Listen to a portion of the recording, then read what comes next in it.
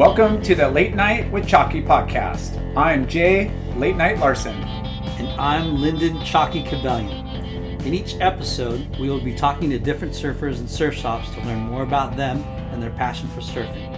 We will be diving deep into their experiences as well as their involvement and contributions to their local communities. Be sure to check out our website and Instagram feed for updates on future shows. Thank you for your support, and we look forward to sharing these great stories with you. There is a saying that you don't stop playing when you grow old, but rather you grow old when you stop playing. Iconic Life is an adventure-driven company that seeks to embrace life to the fullest and to never stop playing. Check out their natural hemp CBD products that help those that believe in that philosophy. Check out iconic.com. Spelled IKANIK. Again, iconic.com. Or on their Instagram at Iconic Life. Bonsai bowls! They only use real acai, not like all those other imitators using sorbet full of sugar. Yuck! They also get their honey and bee pollen from a bee farm. Healthy and delicious. No processed honey. What also makes them amazing is that they roast and make their own peanut butter. Damn! They've got 7 locations. And download the Bonsai Bowl app to Skip the line. Order ahead. Bonsai Bowl. Healthy, delicious. Ashland Hard Seltzer. Crafted in San Diego. It's an adult beverage built for all walks of life. Bro, you've had it. I've had it. It's delicious. It is so good. It's refreshing. Only 100 calories. All organic. No sugar. Also gluten-free with 0.0 carbs. Hashtag enjoy cold Ashland Hard Seltzer.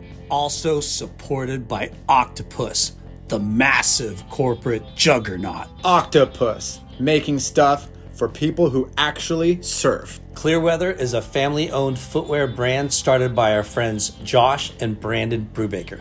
They are driven to create their own path in the corporate sneaker world. Less corporate, more independent. Clearweather. Clearweatherbrand.com. Shade Sunscreen. The best sunscreen for all surfers. Shade Sunscreen. It's been around since the sun. Shade Sunscreen. Friends and family, brothers and sisters, welcome to the Late Night with Chalky podcast. Our guest this week, former pro surfer turned entrepreneur. At the height of his career, winning events, holding down top rankings on the Bud Tour, he decided to pass up the money and fame and start a successful brand called Ezekiel. But being a visionary, having gone through A to Z, having a successful startup, he later went on to round 2 and started another brand called Mata. Woo! We all know how hard it is to create businesses, so when things don't work out, the real life test is how you deal with adversity.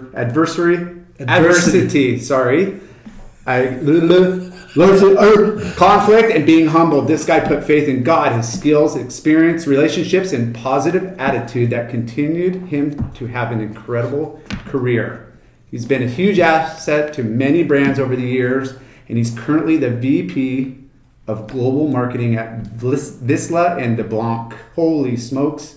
We are stoked and honored to sit down with this smooth operator, both in and out of the water. We welcome Vinny De La Pena. Wow! Yes. We're sitting with... Sorry the tongue twister, but you know, that happens when you're so excited. Thanks for the intro, Jay. We got some history here. Definitely. This is the second time that I'm going to compliment Late Night on his intros. He's getting better and better. That was good. That was a lot of stuff.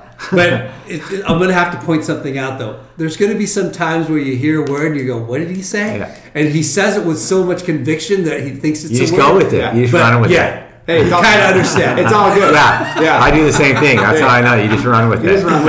Nobody's perfect. Yeah. Like last week, he said contestament. Okay. I'm like, All right, fuck it. But it's easier too when you're listening though. You're like, oh, he messed up on that one. You know, but, this guy when you're doing it, He does that a lot. This guy re-listens. He does that a lot, every Vince. episode. Like He 5 does it a times. whole lot. I'm gonna have to start counting those too. Yeah, we should, and we should count your f-bombs. Oh, really? Yeah. Fuck you.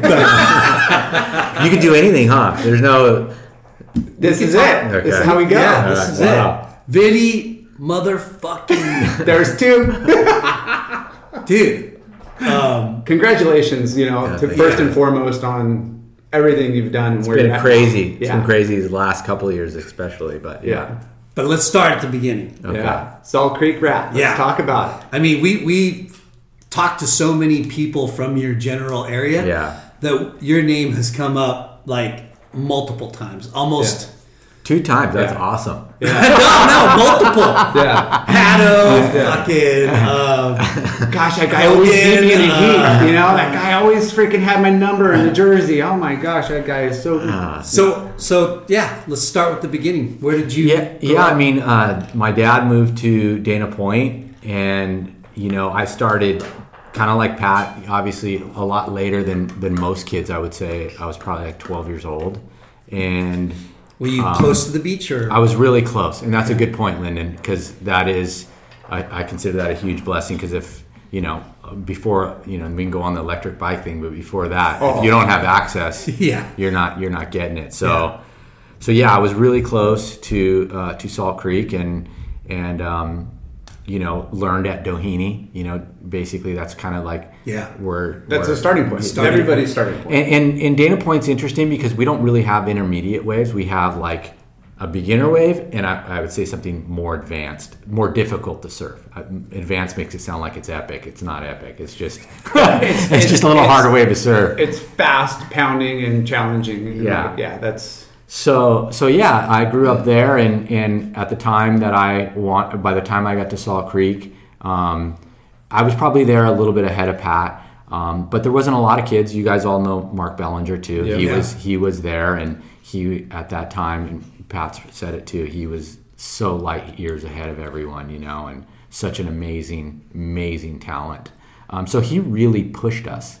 Bellinger did. Yeah, he pushed us. He was way better than we were. He knew how to surf gravels and get tubed, and so. But the one thing I think Pat and I both had was we just surfed all day. You know what I mean? It's amazing what 8 hours a day of surfing, and every single day, and no real opportunity to. There was no surf line really back then. So getting the smile and confidence you've been dreaming about, all from the comfort of your home, isn't a total mystery with Bite Clear Aligners. Just don't be surprised if all your friends start asking, "What's your secret?" Begin by ordering your at-home impression kit today for only $14.95. Bite Clear Aligners are doctor-directed and delivered to your door. Treatment costs thousands less than braces, plus they offer flexible financing, accept eligible insurance, and you can pay with your HSA FSA. Get 80% off your impression kit when you use code WONDERY at Byte.com. That's BYTE.com. Start your confidence journey today with Byte. The spirit of performance is what defines Acura, and now it's electric. Introducing the ZDX, Acura's most powerful SUV yet. Crafted using the same formula that brought them electrified supercars and multiple IMSA championships, the ZDX has track-tested performance that packs an energy all its own. Unlock the energy and order yours at Acura.com. You just went. Yeah. And it's not like you turned around and went, oh, it's 1 foot. Yeah. And I'm going to go home now. It's like, no, you I'm paddled put my out. towel down. Yeah, you paddled out. I have that conversation with my Grom all the time. He's like, what does surf line look like? I'm like, does it matter? I'm like, just go. It's insane. Like I didn't really, there was no such thing as wind and tides. It was just like, you went. Yeah. And so I think... Will you ride your bike to Doheny? Yeah, eventually how I ended up at Salt Creek was you'd ride your bike enough down to Doheny and it's not breaking. Mm-hmm. Again, you don't understand, like, why is it not breaking? Well, because you're in the wintertime and south swells aren't creeping through, you know? So eventually you go, I can't just keep riding down here and it's flat. So are you closer to Doheny or are you closer to Salt Creek? Closer to Salt Creek. Okay. I lived right as off a Selma. Grom, before you graduated to Salt Creek, it was always Doheny. Always Doheny. And who and what board did you start on, and who were you surfing? That's a really good question because it relates to Newport. It's from Chalky. So Don't give It's them funny much credit. story. Not too many people know this, but my dad has always been in the limo industry, in not just like renting a limo, but actually the manufacturing of limos. So that's what your dad did for a living. Yeah, Limos. Yeah, he did Converting finance. cars, too. He did finance for limos. So it's interesting because, and TK doesn't remember this, but my dad went in. TK Frog House? Frog House. Okay. I had a Small Faces twin fin. and that wasn't my first board. That was my second board. My first board was a backyard board that John Munson made, a thruster, and I loved it. And I bought it at Hobie, and it had the Shane Horan airbrush with the like the arrows, and it was like I was like, oh my god, this board's incredible. Not even, again, you're a kid, and now you know why kids do certain things. It's like, I didn't know it was a backyard board. I just loved the airbrush. Yeah. That's it. But It had a cool sticker on it. But the Small Faces twin fin was like, I could do full cutties on it out there at Boneyard at Doheny. So did you straight away start surfing or boogie board? No, boogie board first. Yeah. I probably boogie boarded for 6 months or something like that, a few months. And at what age? Like 10, 11, 12? Yeah, probably 11. And then Probably 11, picked yeah. up the board around 12. Yeah. So my parents were divorced. My dad moved here, met his now wife, but back then his girlfriend, and moved to Dana Point. I lived inland, but I'm sorry, it's a little bit schizophrenic, but my uncle loved surfing. And in fact, I just called him recently because he had every poster in his room, like Really? Mark Richards and Your dad's brother. No, my mom's brother. Okay. And when you're not a surfer, but you idolize your uncle, who was a really good skateboarder and loved surfing, and you see these posters in his room, and then all of a sudden you get to the beach and everything triggered for me. Yeah. You know what I mean? It was like, that's what I want to do. Yeah. You know? Now I understand what my uncle's about. Yeah, what he's exactly. into. Like, exactly. So he was super into town and country. He wanted town and country everything. Can we pause and talk about how incredibly important those posters were in the magazine? You dreamed. That's like the Yeah. first. They were you look at the aspirational. cover, You looked at it. and like the who was on the cover and where was that, and then Yeah. you go straight to the centerfold and bust that poster out.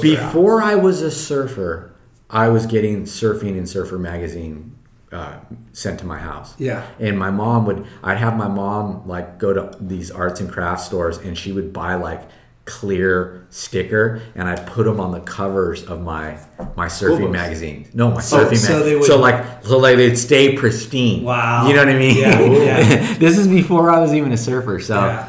And going back to what Larson was saying is like, we're looking at photos on the Vista wall here, and you get flashbacks of other photos that you've had in your room, right? And how, like you said, how important and like inspirational and aspirational, those things are, because you literally like look at it. You read the caption, you memorize the caption. You're like, oh yeah, Exactly. Mark Richards, the Wounded Gull, like.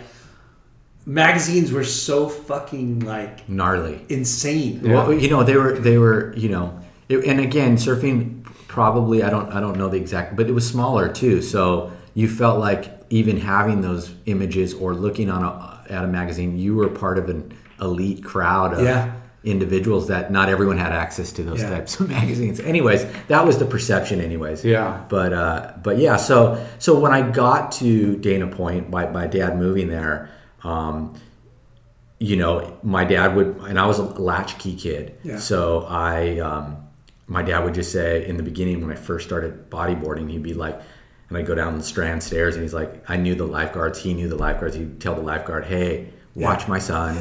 Yeah. I'm not paying you, but babysitting No, my kid. he'd be like, here's $4. Oh, really? Buy yourself some lunch. Sick. And just keep an eye on my kid. Smart and I dad. stood there all day next to the lifeguard tower and bodyboarded right out in front. And you have a brother, right? I had a brother. He was still living with my mom. He Okay. hadn't moved. Alex hadn't moved to Dana Point yet. Okay. And so yeah, then, I graduated into getting a surfboard, surfing Doheny. And But the Small Faces was the one that... all of us have those boards that Yeah. progressed us. Mm-hmm. There are probably 2 or 3 that you went, I evolved on that board. That Small Faces twin fin, I did that. Yeah. And who were you surfing with on that board? Was Pat around then? No, Pat wasn't around yet. Bellinger? Bellinger was, but I didn't know he was because he was at Creek. Yeah. See, I hadn't graduated yet. Got it. And so, not to clown on a lot of my buddies, but like guys that stayed at Doheny never evolved into wanting to really do anything competitively with surfing. So it was, but they were still your homies, and it felt like, to be quite honest, it felt like once you graduated to Salt Creek, like I didn't see those guys until high school. That's such a trip. You know what I mean? It's like, it's the weirdest thing, Yeah. I made it fun, and I lived really close to Salt Creek, and so started to do Salt Creek. And So when you started progressing, right? Like, what was that time in your life where you started progressing? You're like, okay, I could surf Salt Creek now. Like, did you just get confident and go, I'm going to take my board to Salt Creek now? Honestly, it was more out of frustration, like I said, of Shitty waves going, at Doheny. going down there and going, it's 1 foot, And you would go to Salt Creek and just watch and would you be down I there? would bodyboard strands, but I didn't really surf, and I creep over sometimes to Salt Creek as well on my bodyboard, but I never really surfed it until I made that transition and that decision to, like, I'm going to surf here now. Because that's kind of a big turning point. And you know what, you guys? And it's so stupid, right? But it is a big turning point. It's a huge turning point. But you know what? It would never happen probably like that ever again, because kids have so much coaching. Yeah. And there's so much support around Yeah. teaching kids how to get involved. Yeah. So like that's another thing. It's like everything you did in surfing, at least my generation, you literally did on your own. Yeah. You know what I mean? There's a lot of that, and even if you had a dad or an older brother that surfed, sometimes that still didn't translate to you getting to the best spots at the best times. There was not like a lot of They guided you, but they didn't nurture you like people today. Yeah. So you just literally discovered everything on your own. Yeah. So, but it's kind of, it's a subtle thing, but when you become confident enough, because there's territorial lines that you're crossing, right? There's like localisms that you're, even though you've seen those guys, they see you on your boogie board, they recognize you, you're like, oh shit, this guy's surfing now? Yeah. Like, oh, he thinks he can surf here now? You know what? It's different when for you're a young. kid, It's different when you're young. Yeah. That you get accepted when you're younger. Yeah. And your consistency, because if anybody picks on a little kid, you're a kook. Yeah. You know what I mean? Like, I don't care what that, local Lark? you are. I mean, it's okay. It's okay to straighten somebody out or guide them in the sense like, hey, dude, like, you did this or that. But to get physical with somebody little I never saw that. Yeah. But here you are graduating to Salt Creek, which breaks pretty much all year round on all swells. Pretty much. You know? And you know what? It's one of those things. You don't think my about it? dad moved to a place to me, and I tell him this today, like homie, like Dad, it was such a blessing because I never would have thought. I never would have thought. You know what I mean? Like the friends. This was another thing I say. This is why I love our sport so much. And I know there's great athletes that did, and I did baseball, and you do baseball, soccer, football, basketball, whatever it is you do. Yeah. Wherever it is you learn, you never go back to that diamond and play with the same kids you played with. Yeah. You just don't do it. Nope. Surfing, I can go down to the same beach and see the same people I've seen for 35 plus crazy. years. You know what I mean? Never really think about that, but it's such a it's different a brotherhood, sport. it's a tribe, it's a lifestyle, it's everything that it's kind of cliche to say, but it's all true. It's roots. It's like we're all in this as like, and If you don't you're committed. You're committed. and you don't realize that As a it's kid. such a learning opportunity because you get to see the successful attorney, the guy struggling with drugs. You know, the spectrum of people is pretty gnarly. But you know what? They're your bros. Yeah. They're your local. Those are your local buddies. Yeah. You know what I mean? And even now, I have such a bigger appreciation to the people that have helped me, or just close friends that may have gone astray, but I still see them in the water, and it's like, dude, I tell them I love you, dude. Yeah. Like, you know, and you get to that point, you know, Yeah, you where can't you're like, change somebody or make them a different person. They are who they are, and you just accept them. and you're stoked, Yeah. you know.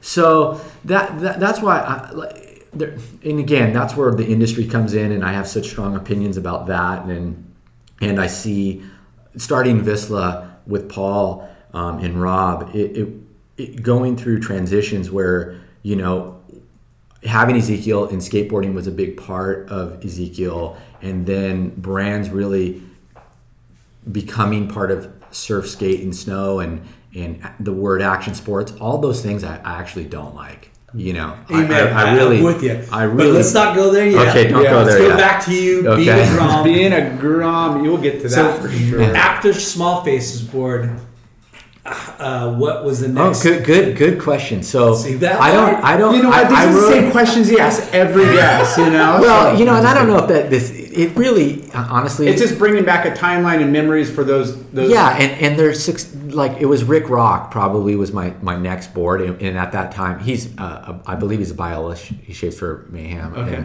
and so he his brand was Frederick, and I remember he came to Frederick, yeah. that's Rick Rock, and so he came to my house. And he's like, okay, well, what kind of board do you want? And I'm like, I want green rails. That's all that matters. You know what I Color, mean? color. I want green rails. And at that time, I had a sponsor, and it was Team Gear. No. Yeah, Really? yeah, Team Gear? yeah. It was How Team did you Gear. get on Team Gear? So I don't really remember that story, but they were local. You know, they were in Capo Beach. Yeah, a lot of things, and again, that's what you don't realize too. Like whether it be Huntington or all of our beaches had their brands, or you know, their shapers or things like that were successful. But at that time, I remember it was in Capo Beach, and I went there, and I think it was Carmichael. I think it was Chris Carmichael. Okay. Maybe it was Chris Carmichael. Do you guys know him? So he started a brand, originally Sunbreakers, and all that. And I think he started Team Gear, and he might have put me on, or maybe it was Crookshank. I can't remember. I can't remember. There was a honestly. point in time. There was a Team Gear store on Main Street in Huntington. Yeah. It changed hands a bunch of times. But. Yeah, and I want to say that Craig Edgegorian was an investor in it. Gerlach rode for Team Gear. Gerlach rode for Team Gear. Do you remember that photo of him and Huntington with the smokestacks on the behind, and he's like on a Breezin surfboard? I remember those images. Surfboard with track top. Okay. Yeah. Wow. Track top on it. And Dean Quinn was a Team Gear guy too. Yeah. So that's it wasn't very long. That was your first. That was kind of and I got a couple. I got a couple things, Frederick. Yeah, and then. Did you now the board was like obviously custom, everything spray. Was it like a trade-in deal? No. I bought it. Yeah. I bought it. And my dad gave the deposit, and it was one of those things like, dude, it's taking forever. Where is that board? My pops gave you the check. You know what I mean? Like, where is my board, man? You know? And so, and then you get the excuses. A thruster, yeah. Okay. It's funny because you guys know Matt Coleman. Yeah. You remember Matt Coleman? Yeah. Matt Coleman bought that board off me after I was done.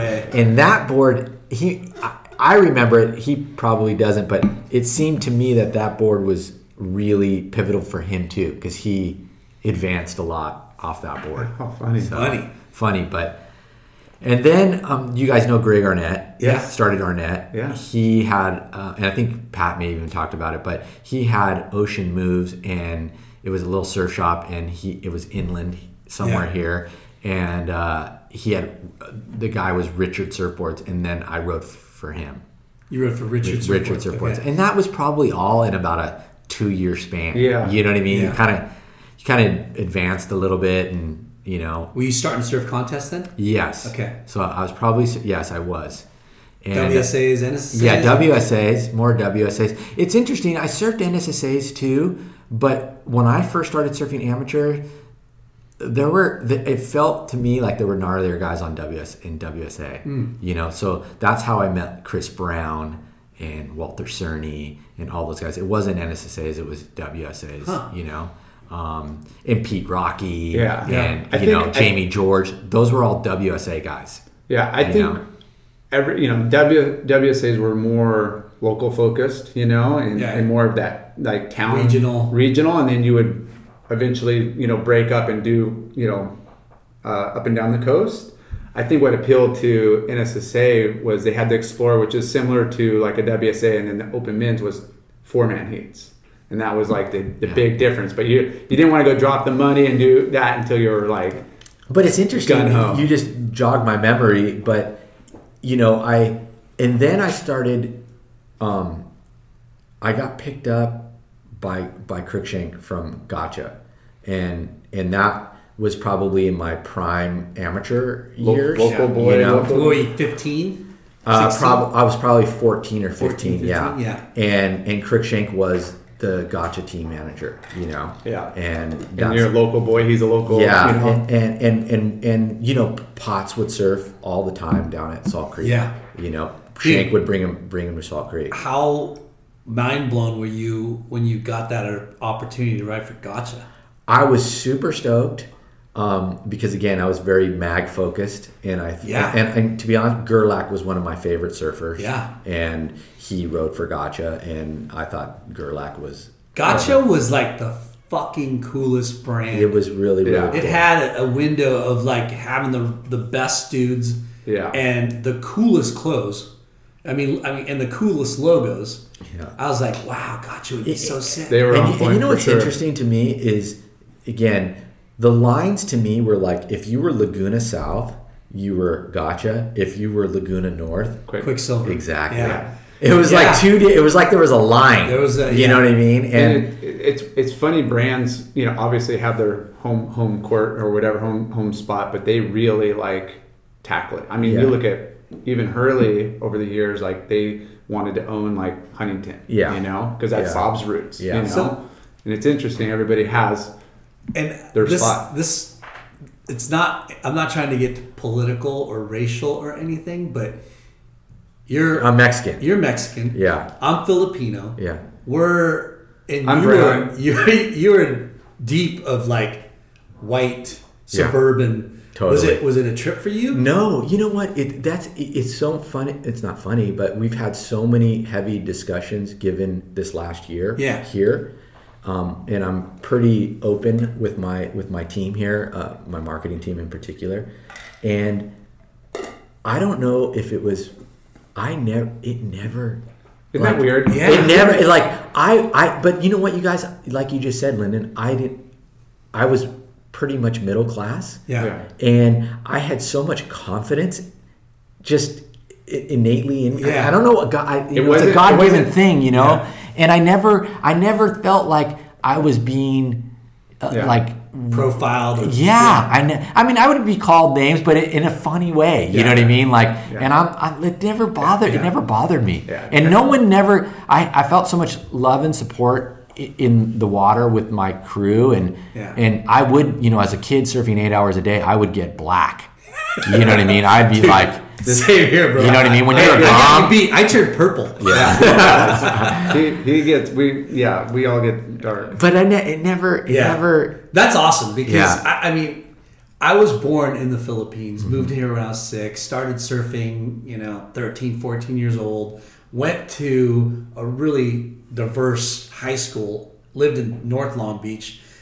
We were like maybe lower middle class, and honestly, I never really thought about it, you know. And sure, it came up like you said. Every once in a I while. was raised different too. You know, I tell people like my uncles and my you know Mexican family. They're right. You got one person away that was kind of gnarly, you know. Yeah. And so my aunts and uncles were the most loving, but yet the area, there was gnarly stuff around there, and sometimes.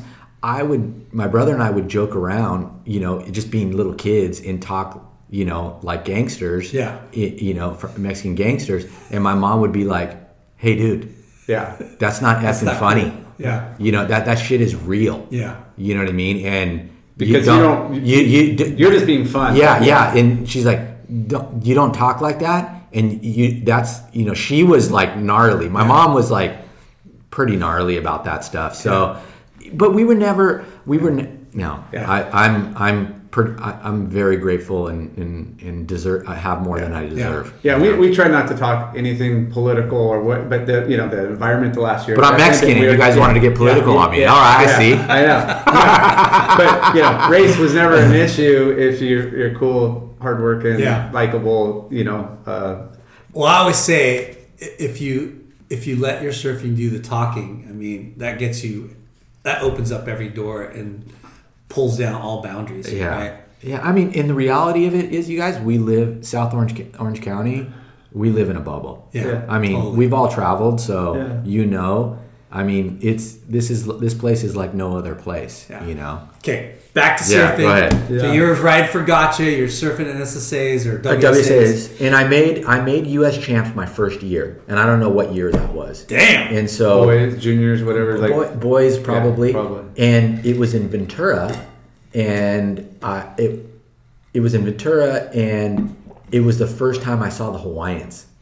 It was like Ben was there, and I had Sonny. Ben Ipa? So yeah, and Sonny was there. John Shimoka was there. David Eggers was there. Wow. These guys are all older than me, Yeah. but still. So I was like the young kid in the division, and I ended up making the semis my first year, and it was like I didn't know what to do. Yeah. Yeah. Do you know you're just going out and trying to get 3 waves or whatever it was. No one's teaching you strategy. Nothing. My dad's time management. My dad and I are camping at one of the campgrounds in Ventura. Brandy Faber was with us. Brandy Faber was with us. So it was, and Brandy was like one of my early buddies too, and he would help him and his mom and his dad would help. You know, you always had your travel buddies that would get you to your events and whatnot. But Brandy was with us, and he lost out, of course. You guys all knew that. But sorry, Faber.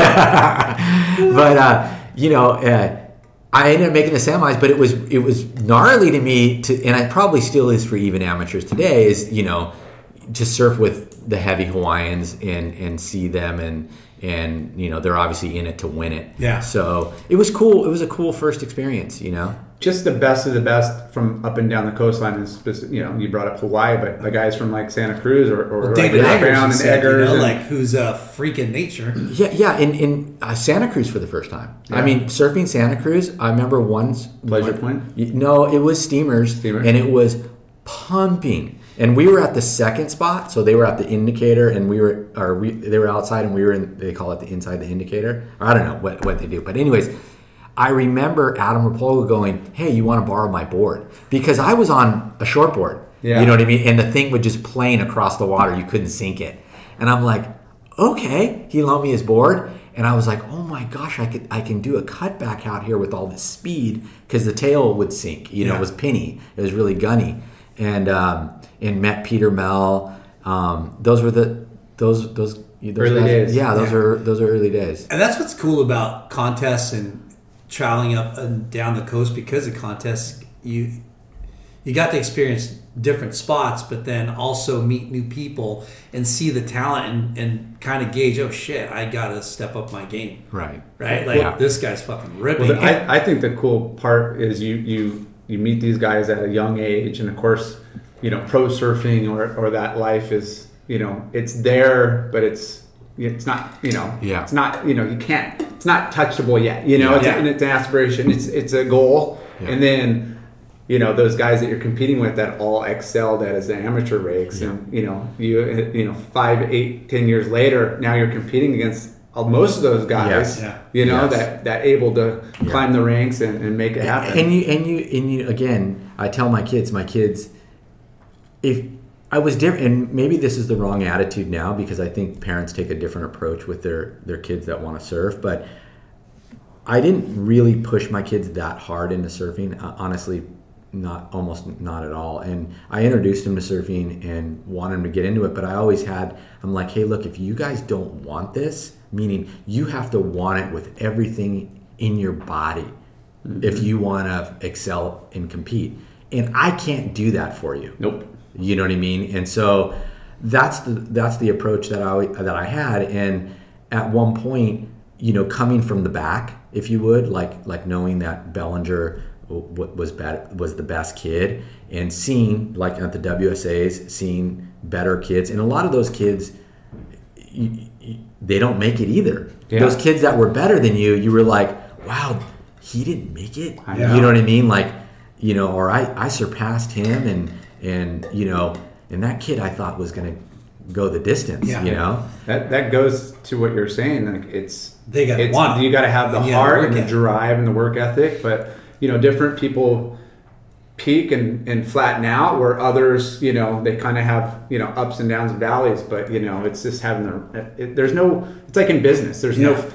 You could mark down all the like the right things and you know, check those Right. boxes, but it always doesn't work out. Yeah. We had Greg Browning on. Yeah. And- I love Greg. and what you're saying reminds me of what he says. Like, you know, I just want to get to Sunday. Yeah. You know, I just Yeah. want to make it to the final. Yeah. You know, it's like he's hanging out with his friends in high school and they want to party Friday night. He's like, Yeah. no, man, I'm going to Yeah. go Yeah. to this contest because I want to, you know. And I did that compete. for a minute too. I partied a little bit in high school too, like that freshman, sophomore year. Who did it? You know, Yeah. yeah. Sorry, kids, if they are like, dude, why don't you guys, Dad, why don't you ever come clean with us, man?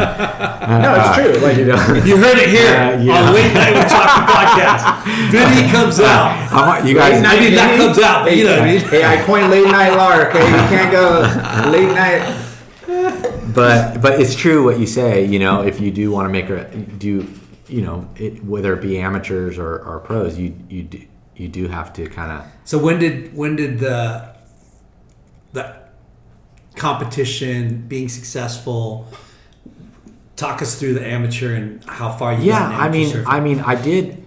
I think one year. I see. This is so weird. I should know this, but one year I think I won U.S. champs. You know, I won a bunch of events and probably ended up winning the.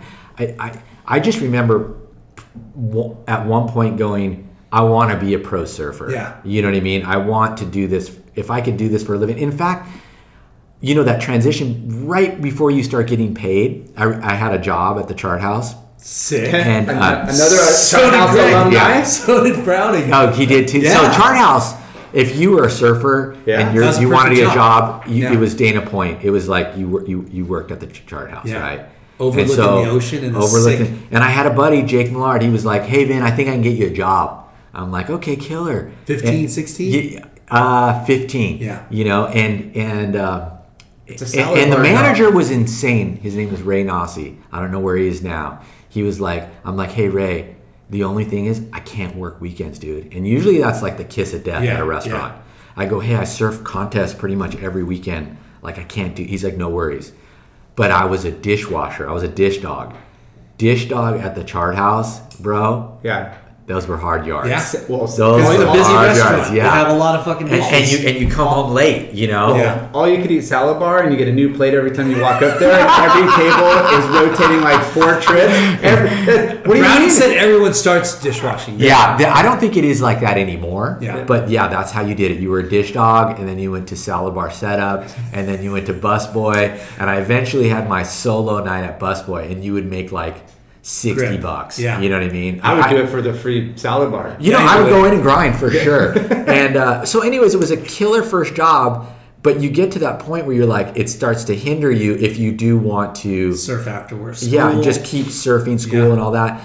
And I remember, So, did anybody? I know there wasn't like. Okay, so what shop did you ride for? Yeah, I was just oh, that's another random one too. Well, not just ride for, but you know, And I did everything a little unorthodox because, like I said, I didn't have anyone showing me the way. Yeah. I'm not making an excuse because it was the best shop ever. It was Laguna Surf and Sport. yeah. Okay. So Jack Denny, I don't know if you guys know Oh, I him. love Jack Denny. Jack Denny World was Jungle. like, Yeah. Jack Denny was like the only guy. And he was a gotcha designer. Yes, first, he right? was, and he would surf. You Laguna guys stay in Laguna, okay? But no. But Jack would surf a lot of gravels, and I would always end up out there with him, you know. And I loved the guy. Yeah. You know, he ripped, right? He ripped. Regular footer. And it was one of those guys like that you were, you know, like at your local spot that you're like, that guy rips. Like I'm into that dude. Yeah. You know what I mean? And I would talk to him and whatnot. And I remember one time I just asked him like, hey, you know, I wanted to ride for Victory. He had a Victory wetsuit on. Yeah. And Victory was like the shit. Yeah. You know what I mean? It was like huge. colored wetsuits, blind stitched. Yeah. But the blind stitched and the Girls colored like wetsuits. Victory too. Yeah. And he's like, okay. Yeah. And he was wearing Victory. I didn't know if he had anything to do with it. He's like, he introduced me to EJ and he was like, hey, you got to ride for Laguna Surf and Sport. You know, You want to get on Victory. Yeah. You got to ride for Laguna Is that before Surf. Gotcha or is it? No, I was already on Gotcha. Okay. I was already on Gotcha, and So you weren't riding for a local. You no, weren't riding no, for Ocean. No, I wasn't. Or whatever? I wasn't. I was right, and then so I don't know how that transition worked, but when I rode for Laguna, I got on Rusty. Oh. So I rode Rusty, Okay, Laguna, hold on 1 second. and weren't you ever on the NSSA national team? no. Fuck, it's yeah. always maybe it's the PSA. No, he had body glove stickers this big. Yes. And everybody had laminates. Sorry. Yeah. And- No, they're stickers. Those are stickers. Okay. You needed like a squeegee and like a whole That was setup at when you put those PSA. stickers on. That was PSA. Yeah, but no, I rode those sponsors I had in my early career at PSAA were those it was Gotcha. Gotcha, Rusty, and So Rusty before Rusty Clothing. before Rusty Okay. Clothing. And so when I started to do well, so anyways, look, I rode for. You asked me what surf shop Yeah. I rode. I rode for Laguna Surf and Sport, and Brandy was a homie. Yeah. You know what I mean? So I really leaned. I didn't ride for Infinity, and I love Infinity.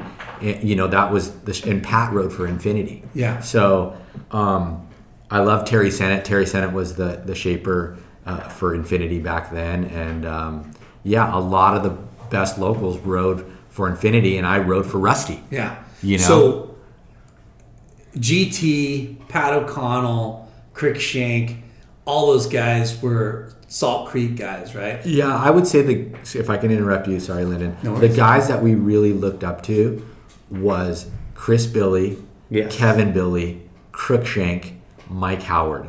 Those were like the guys Of Salt Creek. of Salt Creek because they already had photos in the mag. They were already. You know what I mean? They were like, Now, oh who's my Mike god. Howard? Mike Howard is a local legend, Okay. and he didn't have the Pro career. Or, no, but he was in He's the just mag. like- He had photos in the mag. Okay. You know, not a lot, but enough to where you noticed that as a Grom. You know, and like I said, I was saying earlier, Mike Howard. I see him to this day. Sick. You know, I see him all the time, and he's surfs a ton. You know.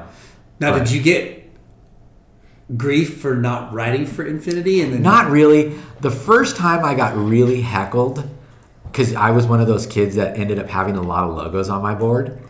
You know, I had, because I rainbow bubble- samples. bubble gum, no, I didn't do cigarettes. bubble gum, but like I don't know what it was, but you know, I had like a bunch of stickers on my board. I remember getting teased by Eric Diamond. He He's just rousted me. jealous. Yeah, he rousted being a me. hater, Eric He rousted Diamond. me. And he probably doesn't even remember that. But you know, when you're a little kid, Yeah. you remember those things. Yeah. And ED, he's an awesome. We all know ED. Yeah. He carries the flag for Dana Point like Yeah. nobody other. You know, and he does it for the love. And we have Pat and I talk about it. It's really cool to see. You know. Yeah.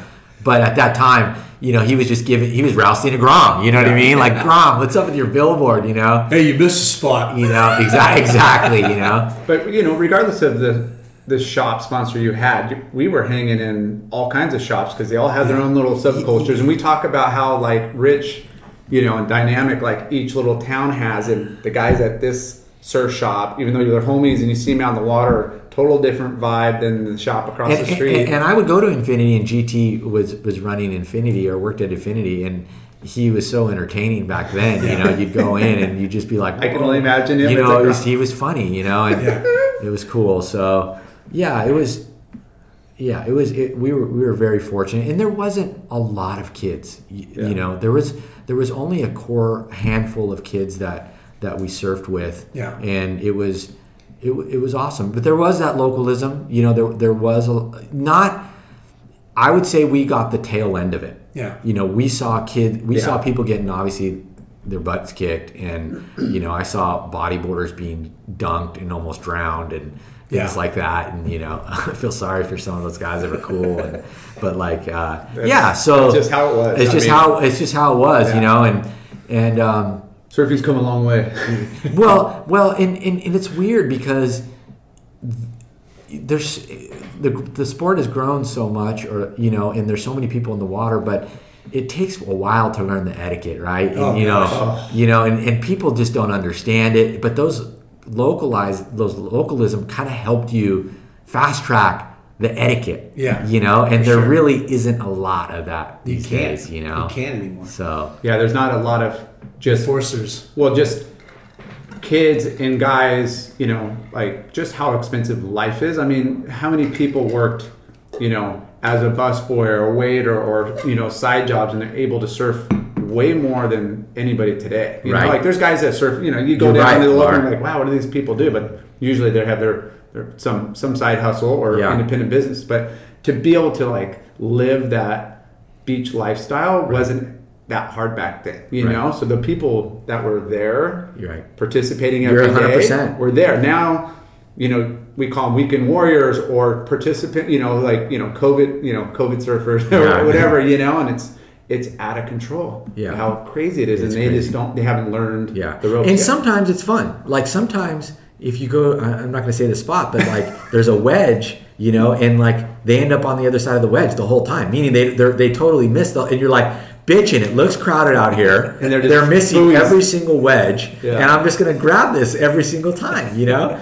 But it can be dangerous. But yeah, I don't know where we left off. So did you go to Dana Hills High School? I went to Dana Hills, and again, going back to that mentality, when I entered my freshman year, the only thing I knew was I wanted to be on the surf team. Yep. I thought, wow, you can go to school and not do PE and go surf? Yeah. Are you kidding? I know. Like that is like mind blowing. You know what I mean? And so no sweaty, you know, running the track and doing calisthenics. And I remember like when you first get to high school, you have that first week or two where you're like, you got to suit up for PE, and I'm like, I am so out of here. Like, you know, the teacher's like telling you, I'm like, hey, look, I'm only going to be here like another week or so, man. You don't have to worry about it. You know what I mean? You know, they're fronting you on your gym shorts or whatever. Come in all salty and wet for second period or whatever, and just like running in last.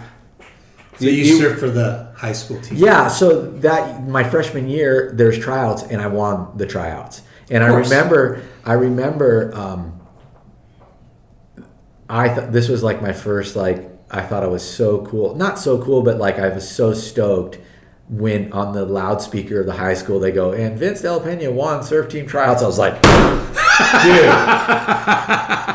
chicks, did everyone hear that? who do they say? Who do they say? No, for sure. Like the morning PA, the morning. And I didn't even know. And you know, you hear it on the PA, and you're like, okay, that was pretty cool. And you know what? The thing is, too, you're fearful going in as a freshman a little bit because you're like all these bigger kids. Yeah. But again, if you were a surfer, you already knew, and you already knew. You were exactly. Yeah. You knew everyone. It's the confidence that you were talking about. You know, you knew everyone. Everyone was cool with you. And again, moving to Dana Point and then going to high school, and it was like, wow. To your Mexican point, there was obviously Mexicans at our school, but I was in the only one. I was the only surf. Yeah. You know what I mean? I didn't. Yeah. It was. I don't mean it to sound weird. It was just a different. But it is weird. It was weird. I'm probably the only Filipino in Jordan High School that surfed. Yeah. There were 7 of us. Yeah. 7. Yeah. Not 7 Filipinos, but 7 surfers. Yeah.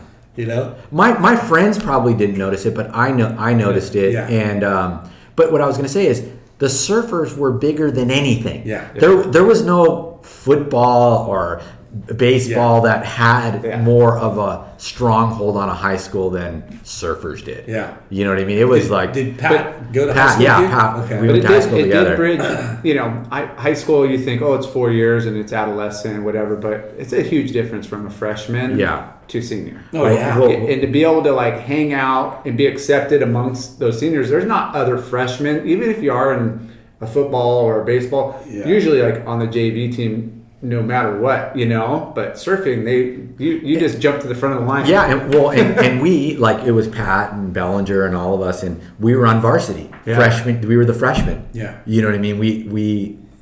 So we kind of, but I remember, I think I even told my kids this recently, I'm like, I remember going my freshman year, like my first week, and going, oh my gosh, there's women at this school.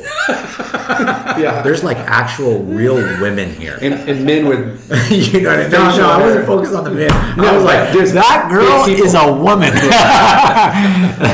And she was amazing. Anyways, So going back to the contest, you won the WSA championship. yeah, I did. I mean, I didn't my first year, but I did really well. I did really well, and I was close with Chris Brown. Like, he was one of the friends that I probably hung out with the most. Yeah. And Walt was a little bit older than us, Walter but Cerny. Walt was one of the good homies. Yeah. And Pat was a year younger than me. So even though we were all in the same grade, he was a little bit younger than I was. And I would say he caught up, but I would say in the beginning, and I've never said this to him, but he was just a little bit behind us. Yeah. You know what I mean? Surf-wise. In terms of surf-wise.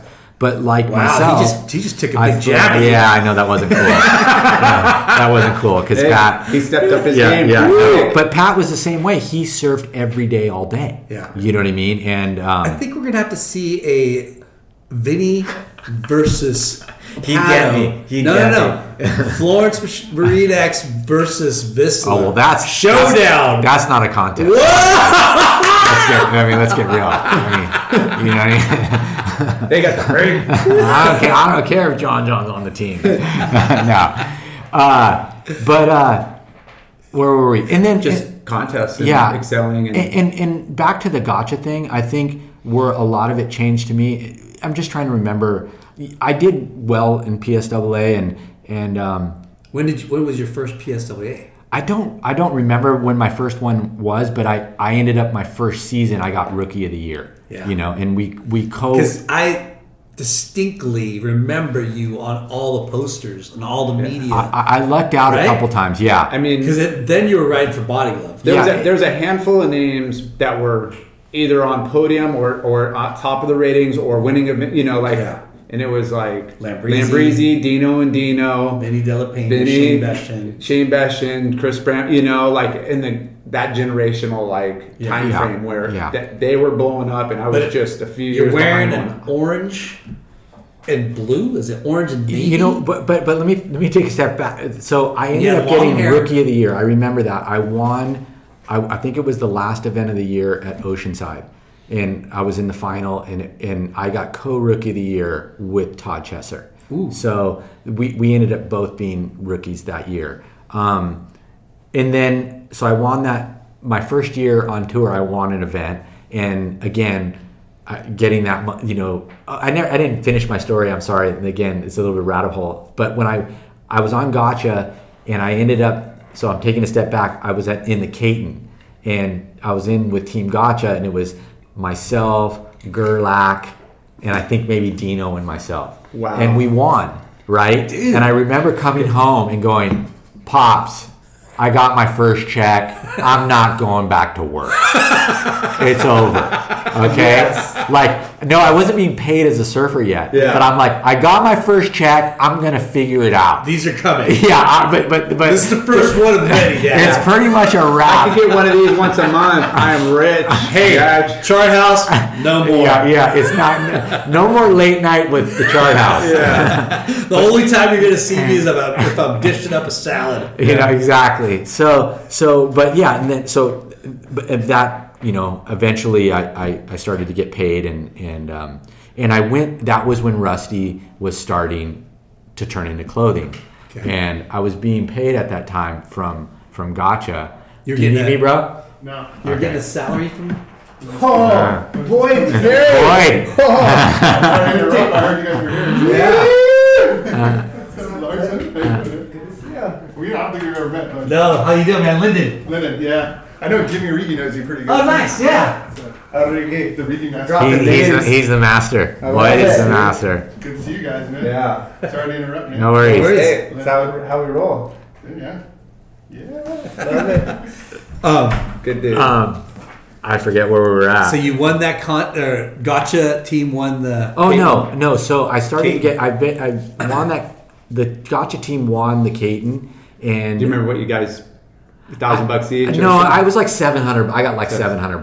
Yeah. You know, Which is Yeah. but You're again, probably 16. But again, I was on with Gerlach, right? Yeah. I was like, oh my gosh, like I was so frothed out over Ger. But yeah, so I won, and then I don't remember how the track, but I did well on PSAA soon after that, Yeah. and And you were riding Rusty boards. I was riding Rusty's, and Rusty was starting his clothing Clothing. company, and he made me. I was getting paid at the time with Gotcha, but as you know, I wasn't. They had an amazing team, right? Yeah. And so Rusty was just starting out, so it was a super opportunistic time to be on Rusty and have him make an offer. And I remember being there, and he wrote it on a piece of paper and goes, okay, if you're top 10, you're this, if you're, and wrote it all down. And it was Rusty himself? Rusty himself, yeah. Okay. On like a little notepad, you Yeah. know, with his pencil. And And this is a clothing and board yeah, sponsorship deal. yes, I was already on boards, Yeah. but I had to make a decision, and at that time it was a lot of money for me, Really? How much was it? Go for it. I mean, it's a long time ago. It was what I don't remember what I was probably making like $500 or $700 from Gotcha. Okay. And he probably offered me like $2,000. $1,500 or $2,000. But that's not where I made my money. It's the incentives that he wrote for me, because I ended up top 5 on the Bud Tour, and my salary went up a lot. And I wanted to get I'm sure he was bummed at that time. He was I like, wanted to get the shit. numbers because, I mean, dude, like, you're a young kid. You're like 7. I was still in high school. You're still in fucking high school. I was still in and high you're- school, which is not. I mean, all the good kids make a lot of money, obviously, but at that time it was really rare. Yeah. And You're like one of the original dudes, though, that, were making money out of high school. yes, I made money my senior year. My senior year, $1,500 salary. yes, but by the time I was I was probably a junior. I was probably like 17. I was 18 in my senior year. So my senior year, I was Plus really incentives. making a lot of money. Yeah. And especially. was Body Glove. paid Yeah, I you was too? getting paid from everyone, and it was all adding up. And I just remember, when you're a Grom, you're like, dude, where do you guys want to eat? Yeah. It's totally cool. It's on me. Let's just go eat wherever we want to eat. Yeah. With your friends. Yeah. Yeah. You know what I mean? Who has that kind of fucking luxury? Like in high school, Yes, there's rich splurging kids out with there. it. But What do you guys wanna go eat? Dude, look in the cushions. well, and For $1 or for nickels or for quarters. And like Look I at the said, cushions. I was a latchkey kid, so my pops was like, "Here's $2." Yeah. You know what I mean? And there were days where like he didn't give me $2. Yeah. You know, and you're like, Yeah. "Shit, I got to bum $2 today." You know what I Bro, mean? you were- and you go from that to like, where do you want to go Yeah. to eat with all your friends? Yeah. You know? And it's a sit-down place, not Yeah. fast food. Yeah. Totally. Free Right? refills. It was weird, and Pat wasn't like this, but I was like, I had like the first CD player in high school. You know what I mean? I was like, Yeah. no, again, this is where the Mexican comes in. Now I'm Mexican, right? I'm like, no, put 2 10-inch subwoofers in the back of the car. Let's put the Sony want this thing CD, bumping. and this thing's gonna go off, right? I want it to be bumping. But that's what you're into. And music was so part of it. back then. So It's that's so good. so funny. But it's those little things when you first when you at a young age, and I'm sure it's for anyone that at a young age that starts to make a little bit of money, you're Was- like, Was your dad and mom like tripping? That's a good question, because my dad was always super cool, like go for it, but no one ever really thought I'd make a living on it, and it wasn't like I was super encouraged in it. Yeah. You know what I mean? It was just like rad, like, because they, like all of our parents, they don't want to prop you up because it's going to be a hard fall, and they probably are just being neutral. They're just very, very, very neutral, but I remember my stepdad going, "You make more money than I do now." Shut the fuck up. Yeah, I remember him very, very. I'll never forget that actually. And I was pretty responsible. As much as I sound like I was splurging. Is that your parents? Like, It's probably my mom. Like, hey. The first time I won the first contest I won, my mom made me sit down the next week and write a check to the IRS. Yeah, good. That's incredible. That doesn't happen. Like, she was like, no, super rare. You're writing a check to the IRS. I'm like, really? I just won all this. What are you talking about? Yeah. Why did they get it? Yeah, why did they get it? What do you mean? But let's. I can. If you want to jump ahead a little bit on the negative or not the negative, but the transition. What you touched on, Jay, and which was a lot of my friends now will tell me, because my peer group was Ross and Shane and Kelly and Pat. They would be like, dude, when you started Ezekiel, we thought you were like out of your mind. Yeah. You know what I mean? And, for sure. And not maybe that's a little dramatic, but definitely we're taken back by that. But I got dropped by Rusty. Eventually I got dropped by Rusty. Or not dropped, but, and this is again, no guidance. I just learned everything on my own. And I remember this. It was a very awkward situation. So Rusty lowered my contract, and I was still doing well. You said you were in your rookie year. You were I was top 5. Yeah, like I never. Yeah. I don't think I ever didn't win an event. Every year. Yeah. You know what I mean? Every year. So they made me. And I remember it, Tyler Calloway. Sorry, Tyler, but I had some. I wasn't really stoked at that time. But we were, they kind of lowballed me, But I was being paid a lot of money. Was that how many years into the relationship? Probably 3 years. Okay. And you weren't declining. No, I wasn't. I was still. I would probably. I kind of went from like 3 to 7. I was in the top 10 the whole time. Yeah. Okay, can we cut back once a little bit? Do you remember, like, before we talk about ending the Rusty thing, what was your first, like, magazine shot? Do you remember? Yeah, I mean, we always talk about this, and it's usually like being a competitor. Traveling, like your first big surf trip. Like being a competitor, usually it's performers or an ad, surf shop ad, or sponsor. It's crazy.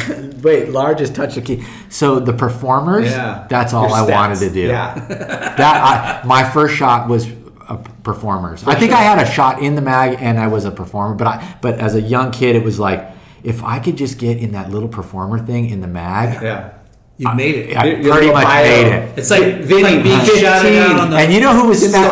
I'll never forget this too. Who was in that little, because they did 3 of them? Yeah. Was Marcel Soros. Yeah, Marcel. Yeah, guy. Yeah. So intense. Psyched. But no, I you guys know Larry Moore, Flame was Salt Creek, and so again.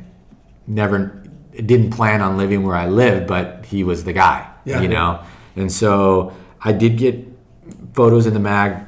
My first cover, it's an interesting story.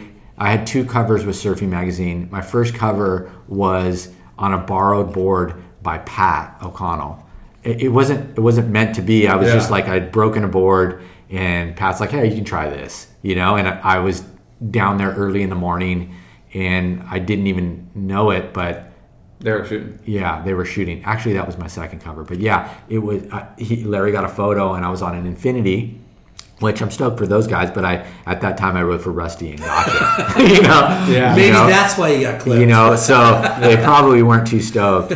But my first trip, and consequently, I got a cover my first trip, and it was Look at this guy. I went to Natividad, Yes. and it was the team. This is who went to Natividad. It was crazy. It was Chris Brown, Jamie George, Kaipo Guerrero, Wow. Dino, or no, not Dino, maybe Dino, Chris Burke.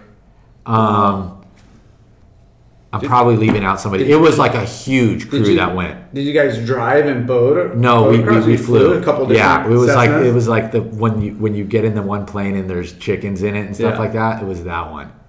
It was like the Scorpion tours. And you got a cover on that trip. I got a cover on that trip. Kelly was on that trip too. No way. Yeah. Because those planes are small. Wait, maybe he wasn't actually. Yeah.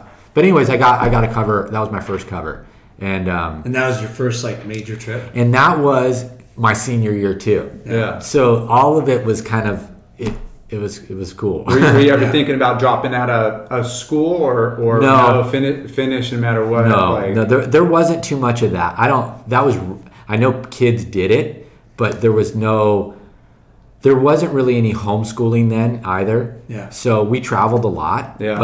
But I was able to make it work. totally. Yeah. And teachers were cool about it. Were you know? making pilgrimages to? Oh, now here you are. Spit it out, bro. See, and again, we're jumping around. I wanted to get there, and this is where, because I rode for Gotcha, my fate was I ended up at the Hill House, which I don't know how much you guys know about the Hill House. Yeah. So Roots. that was a whole nother coming out and growing up. You know, there really does need to be a movie about the Hill House. Yeah. And so I rode for Gotcha, and Ronald Hill was on Gotcha, and Brock Little obviously was on Gotcha.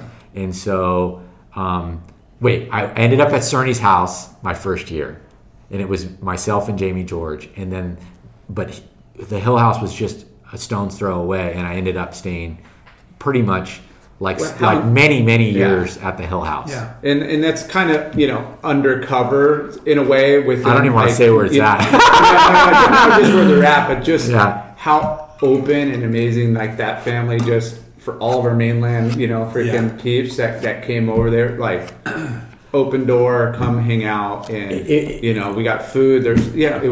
I never stayed there, but I went over for Thanksgiving and some of Chester's, So ceremonies. the early crew, the Yeah. first year I stayed there, this is how random it was. Nicky Wood was there. No way. Nick Wood was there, and I was Wow. like, "Whoa, but he was on Gotcha too." Yeah. But really the crew at the early days, it was like Chris Billy, Chewy Reyna, Todd Chesser, Brock Little. That was pretty much it evolved. And I hope that doesn't offend anyone, but that's what I really remember as the house. And obviously Todd and Brock were so gnarly. Yeah. Brock really was gnarlier than Todd, at that time. Of telling you guys to get out there. Well, and no, charge. just he was very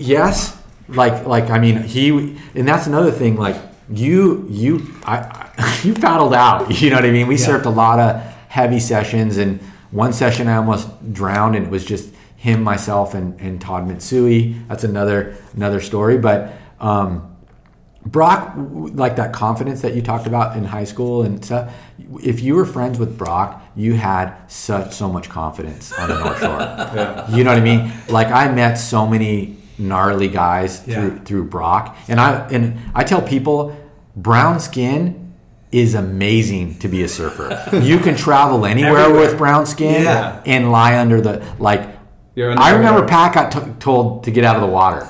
At sunset or whatever. And you went, see ya. I didn't even know. I was like, don't even look. Yeah, paddle in. Beat a bra. Beat a pat. But that's so good. But there was, surfing with Brock. He was so he was obviously had no fear. So he would reenact like, oh, if Johnny Boy came up to me, I might get asked, but I'd throw one. You'd hear all the conversation. You'd be like, the guy's gnarly. Yeah. You know what I mean? Like he's so gnarly. But that house, and then Shane Dorian and Ross Williams, and of course Kelly, and it's just like the Hills, Raquel Hill and Ronald and Senior and Mom, they were like, the best Senior. folks. So Ron Senior, he worked for the government, kind of top secret, and he worked nights. And so he would come home like in the morning, and he'd be like, you'd hear, ksh, and he'd be drinking beers because it was his evening. Just got off work. It was his evening, you know what I mean? And I remember like, it wasn't my first beer, but he'd be like, hey, Vinny, you want a beer? Grab a beer. And you're like, whoa, this is insane. Yeah. You know what I mean? Like it was, you grew up in that house. You learned everything about respect, and how to. How many years did you guys go there? Probably 10 years. Damn. Probably something like that. That's so crazy. Yeah, and so it's just. Well, you guys have experienced. Jay did the pilgrimages too. Yeah.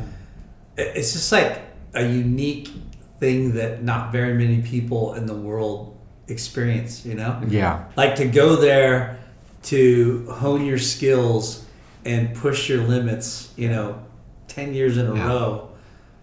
Yeah. And all that like adventure and like learning. But it wasn't. Yeah. I mean, Hawaii was the epicenter because of where surfing focuses for that winter and the events and everything. But that happens all over. You know, you become friends with some Australians. Oh, you get a flight over here and you could stay here as long as you want. Hey, South Africa. Hey, Indo. Hey, here, there. Then you start building these like friendships, and you're like, oh, I'm gonna go. And you we talked about this before. Is you're not going as a tourist or just a pro surfer from California. You're going as like a friend. You're piped into the scene. Yeah, that's to right. The local scene. That's right. And again, back to that the uniqueness about being a surfer. It's like, sure, we want nice things and we want to live a certain way, but when people get too foofed out, I'm like, homie, surfers crashed on floors. Yeah, man. I'm a surfer. Yeah. You know what I mean? We crashed on don't need floors. much. We don't like it's gotten out of hand a bit, and again, I'm guilty of it as well. But there's that humble experience that humbling that took place when you were a kid. It's like, no, dude, I crash on floors. If I can get to Australia and live with, and I actually, my first time in Australia, I lived with Bo Young and Nat's son in Mona Vale, and their family was incredible to me. Yeah. And it was myself, Casey Curtis, and Juan Ashton. wow. Exactly what you said, Yeah. Jay. Yeah. And at that time, again, You're living on Bo's low budget, but you're having a five-star like experience. Yeah. Like, that's the thing. and they were just so gracious. Yeah. You know what I mean? People were just like you said, Jay. And the Hill House was like that. They literally made you feel like you were their kids. Yeah. So going back to the pro career, after 3 years, Rusty's was saying, hey, we're going to lowball you. Yeah, and so I was going to say, what I didn't have any really counsel on was, I remember, I'm like, okay, you're going to lowball me. Well, I'm going to just check out and see what's out there, And I remember walking around ASR. So can I ask you real quick? Yeah. Did you start getting any advice from Nobody. No friends? No one. Like EJ, who's kind of like a business person. No, that's a good point. No, Yeah. I wasn't taking any counsel from anyone, which was, and at that was kind of my deal too. I just kind of, everything I learned from either my successes or my mistakes and just doing it. So, so I remember seeing Rusty at ASR, and he knew I was shopping. Yeah. And I think that bummed him out, And so I ended up being dropped by Rusty, and at that time, and I should take I had because of you. I don't know, but it was probably a little bit. That was probably because I deal with it now. It's like when you're growing and you're trying to manage budgets, and you're like, okay, I can free up some budget now, or I can do X, Y, and Z with it. Because you probably incrementally made. I probably was one of the higher earning paid individuals. Rusty guys. Yeah. So and they were trying to build a team, as they're growing. Yeah, exactly. Yeah. Pat was asking for too much, probably. No, you know what? And that's the Pat and no, you guys. If I could talk, because I consider Pat one of my best friends. Pat never worried about money. Yeah. And that's one of the beauties about Pat. Yeah. And that's, again, seeing that. He didn't care. Yeah. Pat, but again, Well, Pat, he made $75,000 on the fucking Endless Summer. Yeah. He didn't. No wonder he didn't care about it. But he never cared. That's when the blonde Pat hair never paid cared. off. He probably cares now, actually. But So you walked to ASR. Rusty found out. And I saw him, was and it was pretty much over, And so who called? nobody called. Nobody. I mean, I got a couple offers, but I'm like, you know what? I should. I remember at that point you had to make a decision too. Like, do I want to go on tour? Because the one thing about PSAA, did you even go on tour? I did events. Yeah, I started to do a couple events, and QS It was one. It was CT. Yeah. It was CT still. And so that first time I went to Australia was just after that, and I remember I was riding Merrick's and whatnot, and I made the main event. And again, it was my first, and I beat Aki at that my first event. Wow. Yeah, That's huge. Confidence booster. And again, it's just where everyone lands. As you know, the more events, the more you build. But at that time, that first leg, I did better than all my peers. You know what I mean? All my other buddies were gone and went home, and I lost. And you were sponsorless? And I only rode for Merrick. Yeah. Wow. And So you Body went Love. from Rusty to Merrick. Yeah. Okay. Oh, well, at that time, you're like, who makes the best boards? Yeah, you're like, that's the most important thing. Yeah, you're like, who makes the best boards? I remember calling Al, and Al was like, absolutely. You know what I mean? And I was like, oh my God, I can't believe I'm going to ride Merrick's. Everyone wanted to ride a Merrick. Yeah. And all the best guys were on America. Yeah. So I was on Merrick's, and I went there, and I lost. So can we talk about the anguish of losing your major sponsor? You know what? It was a little, but I guess it's my personality. Just like we were talking about race, I didn't really let anything faze me for too long. Yeah. Were you worried though? Like I was a little worried. And we need to transition, because at one point, after surfing that leg in Australia, and again, I don't have any regrets, honestly. Yeah.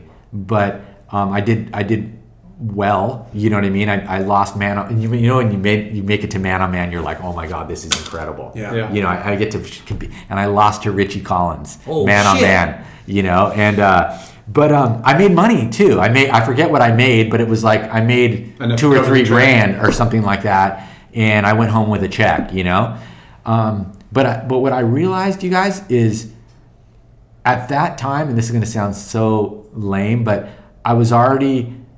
I was in a relationship with my then girlfriend, my wife now of 25 years, and I was like, you know what? I don't know if I could live out of a suitcase, and that was really weird. I'm pretty ADD, need to keep moving. I can't sit in hotel rooms and read books and stuff like that. Like that's so. At that time, from a California tour, which is your local, exactly. You bounce for a few days, you come back. You're like, I got to go spend a month or so in Australia, and then in a month or so. Right. And I think, Jay, that was probably, there was some, again, no coaching. There was probably maturity issues, obviously. Yeah. And no one really guiding me on a path. Well, actually, I do think I was on a path for sure. But, I came home, and I'm like, I'm going to start my own brand. Fuck. I'm like, I came home, and I was like, I'm going to start my own brand. Was that just like... Just like that. Just like that. You weren't like just like that. Preconceived notions in the past. I'm just going to start my own brand. Never had an aspiration of like, I want to build my own brand. It was the same motive that I went into high school and whatnot. I just want to surf as long as I can. Yeah. I just everything How in me. How old were you then? I started Ezekiel when I was 22. Wow. Yeah. I started Ezekiel when I was 22. I knew nothing. Oh my gosh, dude. Yeah. I started Ezekiel when I was 22. And did you ask people? Did you talk to Merrick? Did you talk to anybody? No. Did you go, hey, I just made the main event. I made $2 grand, but you know what? I'm going to quit the pro tour. I'm going to quit. I still did PSAA. But I hope this is dated, but obviously we're kind of coming out of 2 years of this mess of COVID, the result of COVID, and it's hard to find people that want to work. Yeah. It's like I don't know where that came from, but So crazy. I only knew to put my head down and work, you know, and so. Amen, brother. You know, I mean, that's it's pretty gnarly. I get pretty you bummed out can't- about it. But you can't teach that, and especially like with your kids or whatever. Like you were saying, like if you want to, nobody's gonna like hold your hand and pat you on the butt, Yeah. and you know, Yeah. like only to an extent. But like, Okay, yeah, so man, go back to Dude. start. I had I'm money. gonna get a I job had- somewhere in an industry. Like I'm gonna go work Yeah. for Quick Maybe or marketing, Gotcha, maybe anything like, else. But and honestly, I would recommend that now, that internship, you know, because I probably had $100,000, you know, I probably started with $100,000. so you saved up. Yeah, I some- had money. I had okay. money saved up, and what I tell people is I literally learned on my own dime. Yeah. My college education was And you didn't go to Ezekiel. college. I did not go to Yeah. college. And you finished high school, though. I finished. Oh yeah. Yeah. I finished high school, and then I was competing on the Bud Tour. Yeah. But yeah, I came home and I'm like, you know what? I want to start a brand. I did enough. I saw a lot of. I did a lot of traveling with Rusty and doing promotions and things like that. And I was like, I loved product. Being a Mexican, I always had thought I Yeah. loved product. You know. You kind of knew the way, the inner workings of like what makes a brand successful, right? Yes. Already with just being involved in everything. But Honestly, like, Jay, if I'm honest, I didn't know. I didn't know. I don't mean like Yeah. the development side, but okay, I got to have marketing. I got in at Surf Shops. Like I don't what's going through the head of like. Could you let him tell the story, David? Yeah. Come on. No, it's all good. He's Yeah. right. But yeah, I started Ezekiel, and Okay, how did you come up with Ezekiel? You know what? That's a great. You guys were both gonna say it. No. He's butting in. Just let him tell a story, bro. But he's Just right. say that he said You know that what? question. You guys are both hitting Another key things. good You know. question. I was a believer. I'm a believer in Jesus, Jesus Yeah. Christ, and at that time I was like, I was just reading the Bible, and I'm like, wow, that's a different name, Ezekiel. That's so unusual, And I could go on about trademarks because I've done so many now over a long period of time, but it flew through like trademark. I was so surprised. Like I got trademarks so easily, on Ezekiel. Yeah. And Okay. go ahead. You decided to start a brand. What you had to have asked people, what do I do to start a brand? Not really yet. A little bit. I mean, did like you you get said, the- I had an idea. Yeah. I had enough of being around brands that I thought I knew. And it was one of those things you call. I remember calling PK too. By the way, I would Peter call. King? Yeah, I remember calling certain friends in every area and going, PK, who do I sell down in San Diego? You're the guy.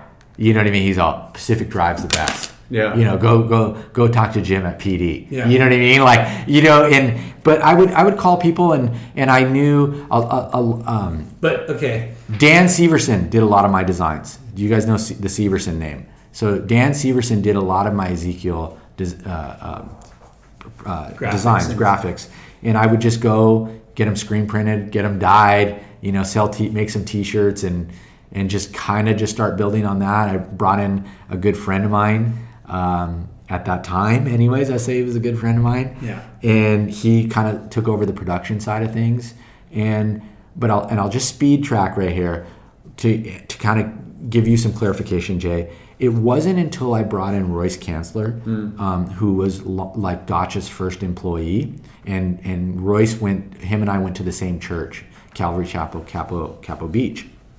And Royce pretty much taught us everything. Yeah. laid out the foundation. He had been around it, and my brother was the designer, Alex. Yeah. And we didn't know we had no clue. And he basically taught us calendars, Yeah. just taught us everything, Yeah. So when you first started, did you just start with T-shirts and hats? Or just T-shirts and hats, and then eventually quickly into cut and sew, Yeah.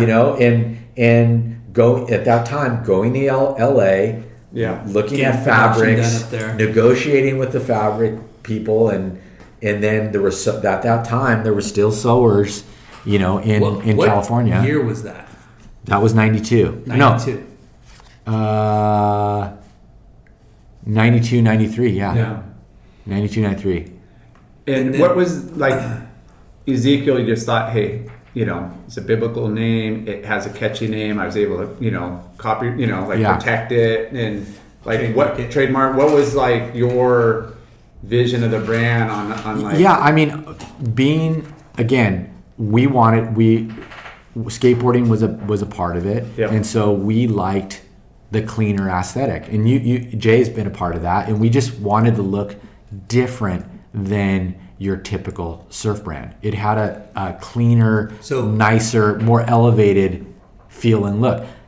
I remember to my brother's credit, we were the first brand to put cargos on board shorts. And I remember going to Laguna Surf and Sport and Brandy going, "What are you doing? What are you doing putting cargos on board shorts?" Yeah. And that blew up. Yeah. And I didn't blow it up, but all the other brands basically blew it up. They ripped off your idea. Yeah, pretty much. Yeah. And Volcom had just started too. So Volcom, I would say, was probably in. Now that makes me look really bad because we all know the success Willie had. But Volcom was probably a year and a half ahead of us, maybe 2 years. Yeah. But we were the only ones, and we didn't feel like we were doing skate like Volcom was doing skate. Yeah. We did it different. We were obviously more. We were more influenced by the girl and chocolate vibe. Yeah. And who was privy to that? Your brother? my brother. Okay. Yeah. So he's Alex, more of the skate influence. Yeah, he was a great designer, and yeah, he had a big part of that. But we all were aligned on the look and Aesthetic. feel. Yeah. Yeah. We were all pretty aligned on what that would be. And, Yeah. Because Because I was working at Huntington Surf and Sport when you guys first launched, and in my mind, it had earlier success than Volcom did. yeah, Even though Volcom was a year ahead, Yeah. I don't think they had the success and like popularity and brand awareness that Ezekiel did right. out of the gates. I would agree. Right? I would agree. Yeah, I would agree. But I think the one thing to their, obviously to their, those guys were amazing, and Yeah. they stuck with it. And Yeah. they believed in what they were doing. And I think the reason why, Lyndon, was because they were doing things so differently that it was hard for people to embrace. Yeah. You know what I mean? Way edgier. It was way edgier. Yeah. And so you were Used seeing against those establishment and inside out shirts with the seams and printed that way. And so it took a lot of effort, and they were marketing geniuses, obviously. Yeah. And eventually, Surpassed. yeah. And I think obviously they had more money than we Okay. did. You know? So that helps. Yeah. when did Late Night come into the Ezekiel picture? It was like 96. Yeah, it maybe. was more towards the end, for me anyways, more towards the end of Ezekiel. Okay. And And who Jay, put Late Night on? myself. Really? Yeah. Yeah. And what made you make that bad decision? I just thought Jay was honestly, I thought Jay was rad. You know what I mean? And he fit the aesthetic. He came down to Salt Creek a lot. No, but he fit our vibe. Do you remember, know what I mean? like, do you guys remember having the conversation? I or what? remember, like, okay, I'm at Quicksilver, and I've been a Quicksilver kid for a decade at least, and I was just like, I don't even know if my contract was up, but I don't know. We just had a conversation about coming over, and the whole pitch was like being, a big fish in a little pond, and you're going to get in all of our ads. You're going to be the face of the brand. That was, and I was like, oh, cool. I don't have, how many Quicksilver ads am I going to get? Like maybe one, and it's probably going to be shared and whatever. Like Gother got me a 2-page Quicksilver wetsuit ad, but that was like, probably the biggest, Quicksilver push. But yeah, I think it was just.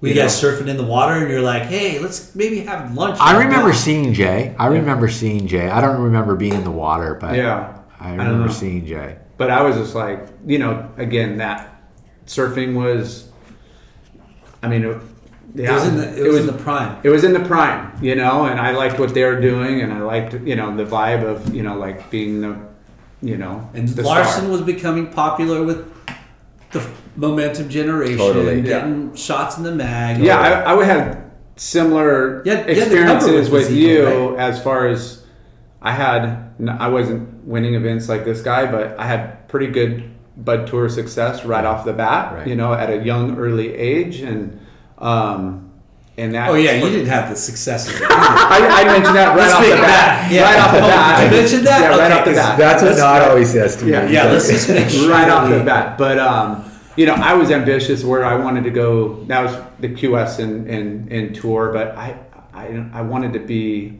the mag guy, and I Yeah. wanted to be the video guy as well. I didn't just And the ads that be you live and guys, die by the heat, you know. Yeah. Even though I I love think that's competing, cool, yeah. and I was like, you know what, I want to do both, you know. Right. And I the think- ads that you guys did were Yeah. so fucking different Yeah. and sick, Yeah. and they're mostly black and white, right? Yeah. yeah, there's a lot of And good ads. The Larson in the business suit, Yeah. like Yeah, and the what chair. the fuck? Yeah. Like Yeah. that was cool. Yeah. And then the Stack of jeans, stack of pushing jeans, jeans. that's like whoa.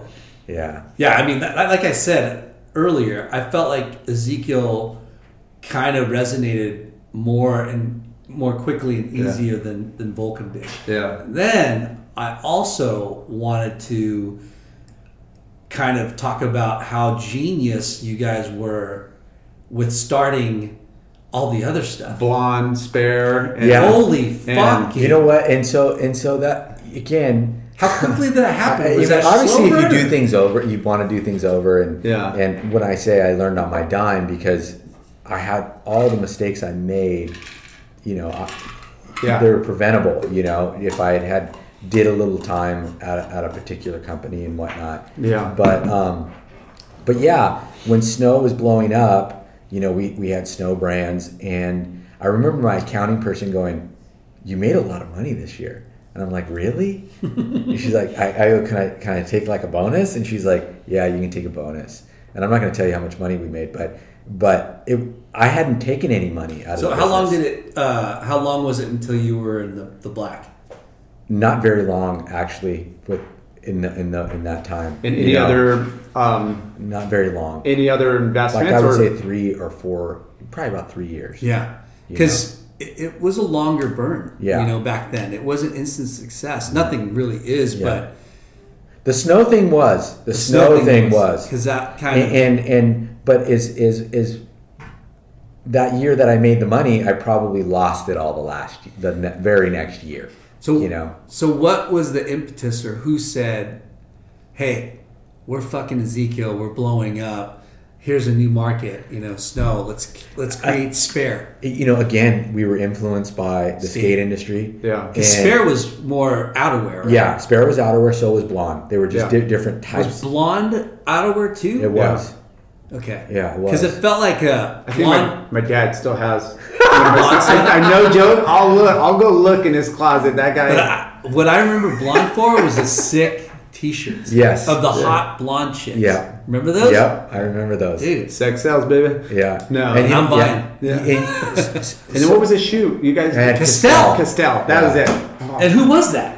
what do you mean? Who was that? I mean, who? We did that. I know, but was it your brand? Yeah, it was my brand. Are you fucking Yeah. kidding me? Yeah. I just remember coming back from a trip, like, because I travel a lot, and I come back into the warehouse, like to the office, because I love to come and hang. And And there's grabbing fucking free shit. well, there's this like thousands of boxes of shoes, and I'm like, what the heck? Yeah, go grab. What's your size? Go grab some shoes. And I'm like, you guys are doing like, no, I didn't know about it. And I just show Yeah. up, and it was like those are 3 different things that you had in one roof. And too many, actually. Actually, Too many. 4. Spare and blonde was kind of separate, right? yeah. I mean, they were all under one roof. Yeah.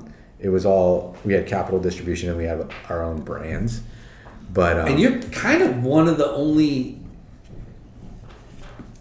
Well, DVS Madison Lakai did that, right? Mm-hmm. But you know, you were like years ahead of that, yes, and that's kind of the skate model too. that was totally the skate model Yeah. because they had distributions and they Yeah. obviously it was mainly all hard good based. But Yeah. yes, it was. You took a you know. page out of there. Yeah, we were Playbook. young and we were just like, let's do this. It was basically all the things that we like to do. Yeah. you know, Like you're in, you know how to now. We did that. Do production. You're like, dude, why would we go buy somebody else's snow gear? We'll freaking make our own. And you know what? I'm sure like the boys at Vulcan could talk about this, but at that time, snowboarding was like you did it like you did it as much as you could, and it was definitely it was so new and it felt so untouched and it was amazing. And I feel like for people that weren't in the know, that kind of knew about that era of Ezekiel, Spare, Blonde, Castell,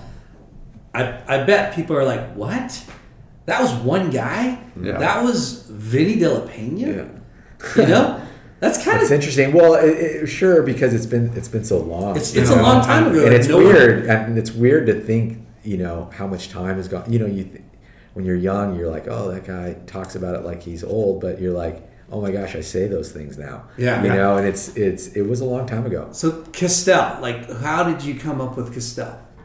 I can't remember you mean the name? I don't remember. Like, here's one thing. And again, this is where I tell people a lot of my views are shaped around those early days of starting a business, because I made the decision to invest my $100,000. Sorry, I'm getting prideful. Yeah. And there were so many people that learned off that investment that still have careers today that never had either the training or schooling to do those positions. And so on Castell, it was Dustin Deerdorf who we brought in. He worked at Becker, really good skateboarder. Just at that time, you're like, dude, that guy, he just has a good aesthetic. Yeah. He can design. Was that 97, 99? I don't remember now, but it probably was right. It was right around that time. Yeah. But Dustin went on to become the Circa designer, and he was not a designer before. Never. He worked at a surf shop. Yeah. Crazy. And incredible skateboarder though. Yeah. And when you look at the competitive set of when Castell was out, like there's so many brands that weren't even born yet. Yeah. Yeah. Like DVS was 95. Yeah. Lakai was probably 98 or 99 or 2000. You would know better. You know what I mean? Like there's all these, like you had Etnies, you had DC, you had Osiris, and Castell. Like you were one of the first. And to be honest with you, we sponsored, because I know he's amazing. We sponsored Alfonso Rawls, and Alfonso is an amazing designer. Yeah. And we did a signature model with him, and again, you could tell he was way ahead of his time. Yeah. And was it Ricky Ayola? Ricky Ayola. Yeah. Heavy like East Coast. Yeah. Yeah. So, but Alfonso's an amazing designer today. You know what I mean? Yeah. And so, he's the one that does the funny like meme. Yes. T-shirts. Michael Jackson. Yeah. He's all these doing these skateboarding influence. But so it was. So a lot of people learned, which was great. You think that's what you never want to have die, is that entrepreneurial spirit where somebody is able to create things and therefore employ people and give people their careers and starts and things like that. That's what we promote. De La Pena College of brand building over here. Seriously, right? Like it's pretty incredible. And that's just the reflection you're having now. At the time, you're just like, we're in it. We're going to make this happen. Like you don't think, but you just small business do. Entrepreneurs, small business owners, like the general public, they don't look behind the business and what it takes to run a business, and the sacrifices that you make, the mistakes you make, the lessons you learn, but also like all the people that you provide a livelihood to. Right. And I know Paul even talked about that recently. It's like, look, I don't, I go to sleep thinking about, the people across the globe that this brand supports, and it doesn't weigh on me. I don't take it lightly. Yeah. And that's that's and it seems like as you guys know, being in the industry as long as we have, that it's harder and harder, and you feel that less and less, you know, now. So what happened with Ezekiel and so Capital Ezekiel? We got Distribution? eventually ended up getting in some financial issues, and I brought in a partner, Bruce Friedman, and Bruce was known to be, you know, one of the better CFO / controllers at Gotcha. So he came from Gotcha. And if Bruce is listening, because he has a great family, and he's often perceived as a very difficult person to work with, you know. Is he South African? No, he's not. He's not South African. But quite honestly, as difficult as he was, I learned a whole lot from him. Yeah. You know, I really learned a lot from him, and he was a big part of my development in the industry and maturity and way to look at businesses. But he was a tough person to work with, you know. And then he decided he was going to retire, and he brought in another individual who Jay knows. His name is Steve Kurtzman. And, you know, Steve was one of the first kind of, I would say, outsiders in a way to come in.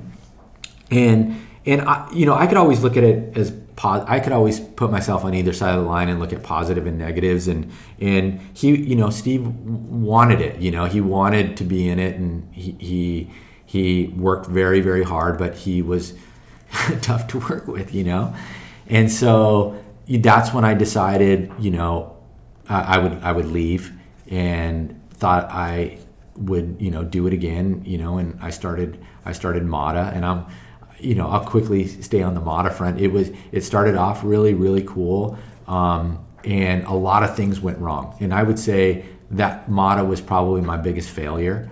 And I worked with my best friend at that time, who I started Ezekiel with, and unbeknownst to me, had made a lot of poor decisions, and not without having to go too far into it, you know, it severely impacted the business. Yeah. You know, and so we lost financing, and that's when the financial crisis came out in 2007, 2008. And there was no way I could pull this, you know. Yeah. And it's hard. I still, it's weird when you have time to look back, but that was the most difficult time in my entire life. You know, I think a lot of people that period, not just starting your own brand, but you know, just reflecting with other people and peers and adults. It's like that time period. At least we're young enough to kind of start over, and you know, like we weren't in our golden years where you're just toast, you know. But it was tough. It was really hard, and sorry, Lyndon, but that again, a lot of it was my own fault. So I feel like for me, I compromised on a lot of my beliefs, and it was just a very challenging. Not to go too deeply, but it was definitely imposing my own will. I was like, I say this is a problem for a lot of us in the industry. So, and I learned this the hard way, is our identities get caught up in our brands. Yeah. You know what I mean? And a lot of people have a hard time separating their identities from their brands. Yeah. And they're willing to do certain things because their identity is tied to it. And that's a hard lesson to learn. That's something that most people don't bring up or talk about, which is you're married to your brand. Yeah. Go ahead, Lenny. In your defense, right? Mm-hmm. Like, here you are, you're a young fucking guy, right? Starting with surfing, you accomplished a lot, right? And you proved to yourself that you could do it. You did it. You're making money. You're making fucking great money at one point in time, making more than your stepdad. Yeah. I mean, that like gives you and builds confidence, right? And then I can take over the world. And then you come back from Australia. You know, you made the main event. You beat Aki. You beat Aki. Come on. And you're like, you know, fuck it. I don't want to live out of a suitcase. I'm going to start my own brand. And you start your own brand, and you are successful, and you spit out another brand, and you spit out another brand.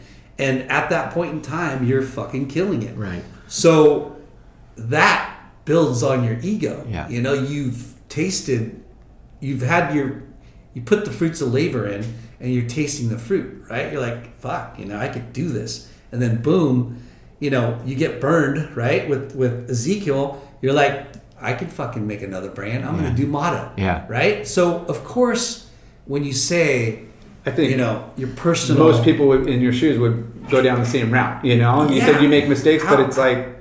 Because you've proven to yourself you're successful at it. Right? And you know, so, I mean, you're right, Lynn, and I appreciate all that input too, Jay. So then so the end of Mata happens, and you know, I kind of come to the realization, and I haven't actually shared this with a lot of people, so everyone listening, all you 8 people out there, we talked about the shit blowing up. Lyndon, make sure you keep watching this or listening to this 100 times. We're globally listened to, brother. But no, I wasn't. Don't take offense to that. I'm sorry, I was just joking. But you know, I kind of went, you know what? I need to. After Mata, I was like, I'm not gonna start my own brand again. I'm going to, because I felt like, you know what? I have kids, and I can't screw up their opportunity. Yeah. You know. Yeah. And I was. So what happened to Mata? You had to. I just closed it down. Yeah. And at that time, Paul had called me, Paul Nandi, and at the same time, right at the end of Mata. Wow. Okay. And I had been talking to him. He knew, and I was in trouble. And I was like, hey, listen, you know, he's like, hey, I think he offered me to, at that time I was doing, you know, it was like one of those things where it was collapsing the industry in a sense, or just everyone was losing their, it's crazy because there was the only time that in my lifetime that I experienced that was 07, 08, and what happened at the beginning of COVID, right? Or in people losing their jobs and things like that. But I almost think, looking back, it was actually worse in 07. Like I knew more people that lost their jobs than I know, or homes, than I knew in that just happened in this financial crisis with COVID, sure. You know? So, and you know, not to amplify it, it's your fucking business. Right. You know, like. So Paul offered me a marketing position in both Element and Von Zipper. And so, of course, those were Billabong owned brands. And I went and worked with great people over there. But I tell people that experience was really gnarly. Talk about working. Yeah. That was like working for Toyota and Honda at the same time. So, meaning there was downstairs and upstairs, and it was a different crew downstairs, and they didn't care. Element and Von Zipper. For Element and Von Zipper. Okay. And they didn't. Now, none of them. They didn't interact. I was the only person that actually did both brands. Did you work with Paul before? Paul, I did. I knew Paul. A little bit from Gotcha, and then because of Royce, Paul ended up doing some of our manufacturing at Ezekiel. How funny. Yeah, and it's so funny because at one time I'm like, hey Paul, I want you to work for me. You Fuck know, off. I was like, Paul, Ezekiel. Yeah, Ezekiel. Hey Paul, I want you to work for me. And he's like, you know, Paul being Paul, super respectful and like, hey, I really appreciate that and da-da-da, but yeah, I'm going to do this. And like 6 months later, he was the Billabong guy. Yeah. So crazy. But like, I mean, Ezekiel was, and again, you had those brands and it was blowing up, and you guys had your little compound down here in Green Point, and like, you're going to the mothership of the industry, like, and that's where I'm kind of where I'm getting at is like, there is, as great as the people were there, it was weird to me to have public money as opposed to private money. And so I'd only known that I knew what it felt like to sign, you know, paychecks and kind of make payroll.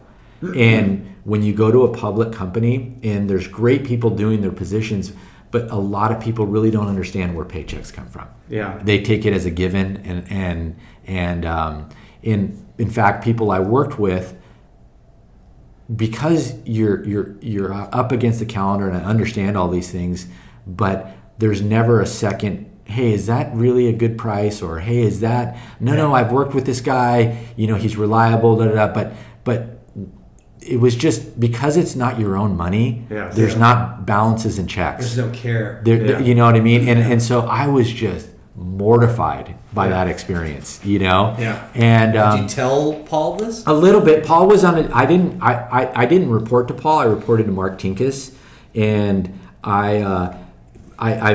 Mark eventually gave me the responsibility for being vice president of Von Zipper, and then I was running Von Zipper. And at that time, yes, I was in control of the P&L, and there were so many things that I didn't like, it was great company. Why don't you get rid of No. GT? No. That's not what I mean. That's not what I mean from a financial standpoint. I'm kidding. And I would go head to head with our CFO, who I loved, and he'd go, I'd say basic things, question certain expenses and things like that, and he'd go, no, that's what it is. I go, well, that's not how I do it. You're telling me that's what it costs, but I can tell you I could do it for a lower price than what you're allocating me here. Yeah.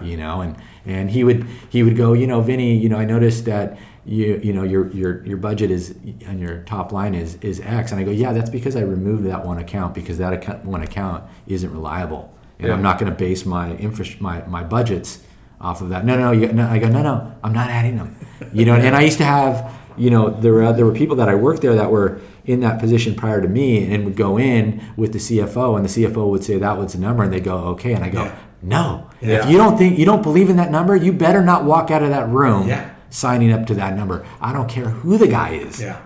Because you're setting yourself up for failure, and you should. And that's what I say with a lot of the businesses, and that's why I have such strong opinions. Is we have to live within our means. Yeah. We can't just go. Amen. And that's the difference between privately held and publicly held, or an investment group, or some sort of other finance, because they only want this, where you could stay.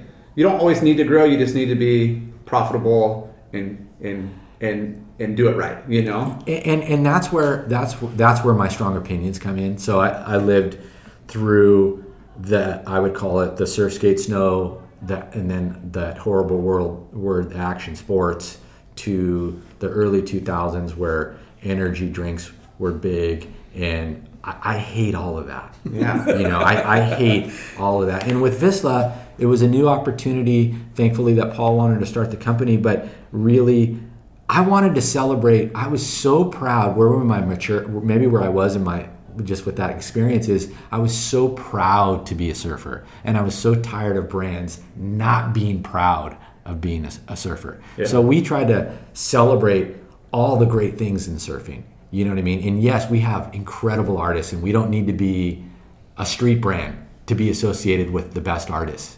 We don't need to be, all those things. And there's nothing wrong with those brands' identities and where I'm just saying, Vissla, I wanted to do all things just surf. Yeah. That's it. Yeah. Not any other aspect. And so that's kind of where a lot of my, but anyways, back to those brands. It's like, I think that's where the industry went wrong. Yeah. And I don't think it was not intentional, but when you become a publicly traded company and you're just chasing top line, then I tell people the example, and Lyndon, you know this. If there's a store and you ship them, it's a big brand's number, but you ship them $80,000 a quarter, and that section fills 40, and fills 80, and you ship them 80, and you sell 40, and you return back 40, then that tells you that you're producing 50% too much product. Yeah. And so if you're shipping 50% too much product, then guess what? That store is 50% too big. Yeah. And if that store is 50% too big, then the warehouse they have is 50% too big, and so on and so forth. Yeah. And so that's where the whole thing, and more power to the retailers, but you make these concessions to hit top line, and everyone ends up suffering from that. The concessions to the top line is a race to the bottom. Yeah. Right. Yeah. And going back to that guy that like putting a higher number isn't the putting a projection that's too high is too high. Right. Like and not looking at it. I'm not an overthinker, right? Because you don't want to overthink things because you don't need to. Mm-hmm. You know, it's a little bit of rocket science when it comes to numbers, but it's not because in all reality, you want what's reality. It's just discipline, right? It's being very disciplined, and so people it's being honest and having those expectations with the retailer and the people running. It's like it's a two. I wanted to make the statement though. It's not overthinking. It's thinking it through. Yes. You know what I mean? Yeah. Like that's what you need to do. Yeah. And so some retailers get bummed at us because we say no to things, and it's not because we want to be kooks. It's because we have to live within our means. Yeah. You know, and we have to make payroll. Yeah. You know, and manage cash flow. So it's just, again, I can go on about the industry but you know, I love what Vissla and Paul and your team is doing because it sets a precedence, right? Yeah. Like you're telling people, look, buy what you can sell. Yeah. You know, because we can't take it back. And We're in this together. And it's okay to sell out. Yeah, and it's exactly. okay to you know, and then we're going to win some, we're going to lose some, but at the same time, we're both going to be making money in the shops. Right. You know, making money, and you're making money. And like I said, I don't blame stores because they're only taking advantage of the opportunity that's been given to them. Yeah. You know what I mean? Yeah. And so it's not a bad vibe. It's just for us, you know, that's what that public mentality did. And look, I'm very opinionated. We're purist at heart, so we're not big fans of outsiders running brands. You know, hell no. You know, and so pretty much all the brands are ran by outsiders and financial institutions. You could have the best designer and more money, and if you're an outsider, you can't walk into these shops and be like, "Oh, this is us." No, you gotta come in. Well, and it's how many times have we heard, "Hey, you know what? This guy's going to do really well for this company. Yeah. He has his MBA. He's from this company, and And has it improved anything? Yeah.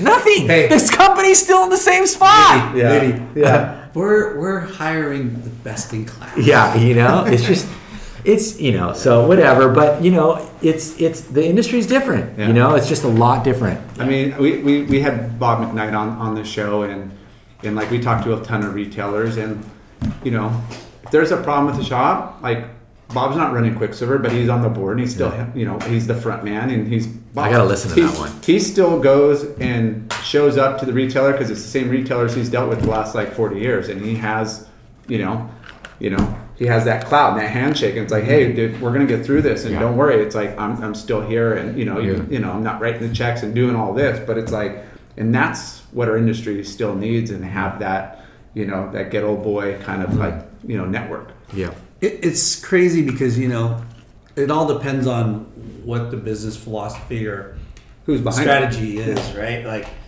are they in it to sell it off in 5 years? And, you know, guys like McKnight back then and Paul, when he was working for Billabong, like, these guys were surfers that became businessmen, right? You know, became entrepreneurs. So, you know, I kind of don't fault them for like going, okay, how are we going to grow this business? You know, we want to. They're men of industry, men of, you know, they wanted to create something and build off it. Like, but who knew that they would create such a mess? Yeah, you know what I mean. And I'm not saying it's a mess. It's just my opinion, right? Like, it's a bummer that they. Well, they pioneered things though too, and that's why it wasn't intentional. The thing that always you guys hear this too is a lot of those guys they made a lot of money. You know, they got their payday, and that's what you wanted to do. Yeah. And when it happens today, you know, we've read the book so much. It's like you get your payday, but just so you know, you might not sail off into the sunset exactly the way that you thought it would. And it's happened so often, so regularly, no one should be surprised by it, you know? And, but it's just crazy how it all worked out. And we just, we want to surf and enjoy ourselves. And it's been a crazy year. Yeah. It really has been.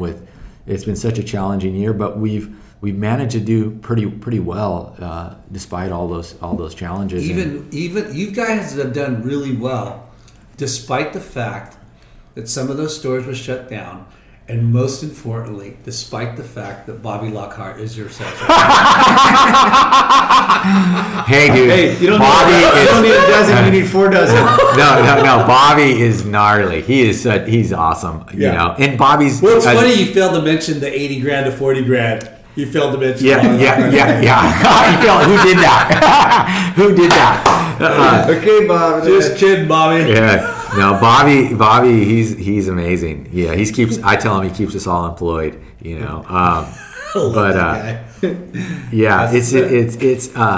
So going back to when you first started at Vissla, like before Vissla was even created, right? He called you. Paul Lundy called you. Because he was out. You're working at Billabong with him. He I gotta be careful because there's some legal things there. But No, but he stepped aside at one point, right? Yeah. So he walked out to try and take it back private. Yep. So it was interesting at that time, you guys. We had lots of companies coming in and doing due diligence, and we had to spin numbers every way. Mm-hmm. Everyone was different. So suitors essentially. So. Paul was one of them. Like at one point I had to sit in a room with. No, was he trying just to buy the Billabong part of it? No, he was trying to buy the whole thing and he had raised enough money to put an offer in. But at that time there were two or three other people as well. And so for whatever reason, the board of directors decided to not go with him and not take it private and to go with, I can't even remember now, and it was a weird time because it was the first time. It was interesting. It was cool. I shouldn't say cool.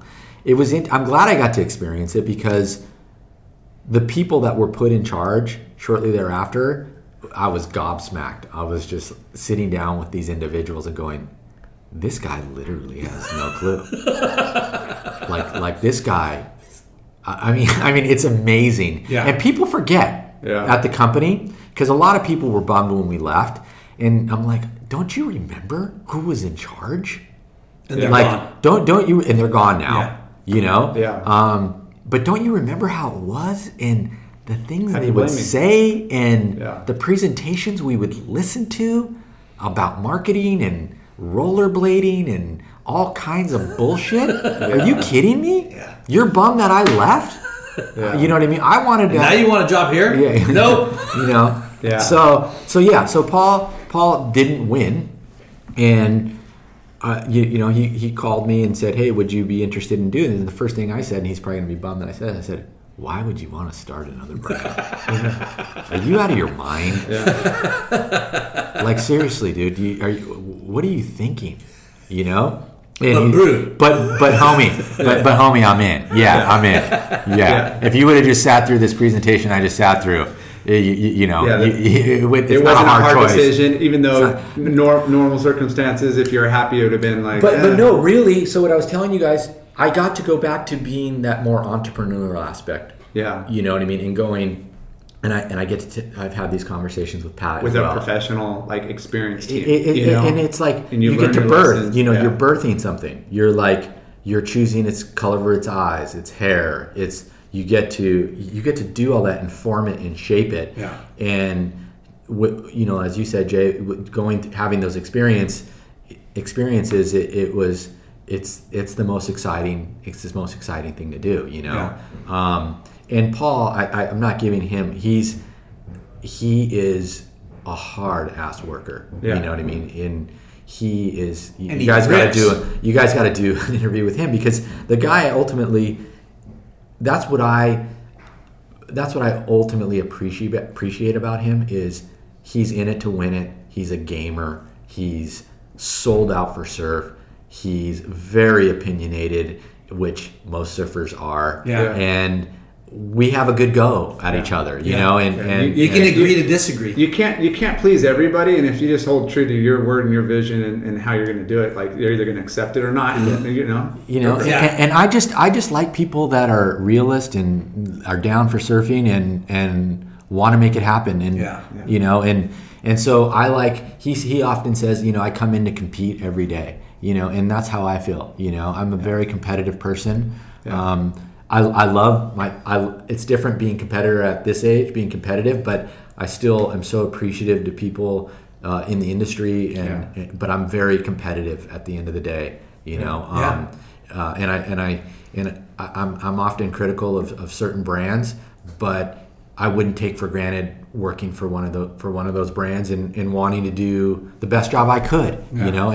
And we have so many friends scattered throughout the industry, you know, I want the best for them, you know. And that's what we always talk about, whether it's at the shop level or industry level. It's like, you know, there's not one or two brands that could carry the weight, you know, and you want the collective to raise the bar, both in, you know, competitiveness and healthy competitiveness and you know, the concession side we talked about, and everybody just kind of like, we don't need to do that, you know, like we don't need to do that, and let's all do, you know, let's raise the bar so everybody. You want a lot of companies to help brands ring the register, because not one brand should, you know, could carry the weight, right? It can't. Well, and that basically just occurred. I mean, it really did occur this last year, you know. For sure, it was a lot of brands contributing to that, you know. Yeah. So that was really healthy from that perspective. Yeah.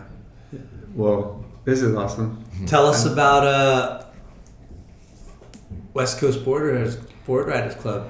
That's cool. You know, I mean, I sat down with Casey and Ziggy, and early on it was like, dude, what you guys are doing is rad. Yeah. Like, I would like Vissla to be more involved. And I kind of feel like I was the first guy knocking on the door. They would probably tell you, you know, there was lots of people, and they're probably correct. I felt like I was the first. Yeah. And but as things progress, it's like, well, you guys have a brand, you know, you should do this. I mean, if I'm being honest with you, like, it should be you. Yeah. You know, just trying to figure out the title sponsor of how it would work and all those names. I'm like, bro, this is too much. You know, there's too many. It probably should just be you, man. You know. But it is exciting, you know, and I've lived, just so you guys know, I've lived in San Clemente for 24 years.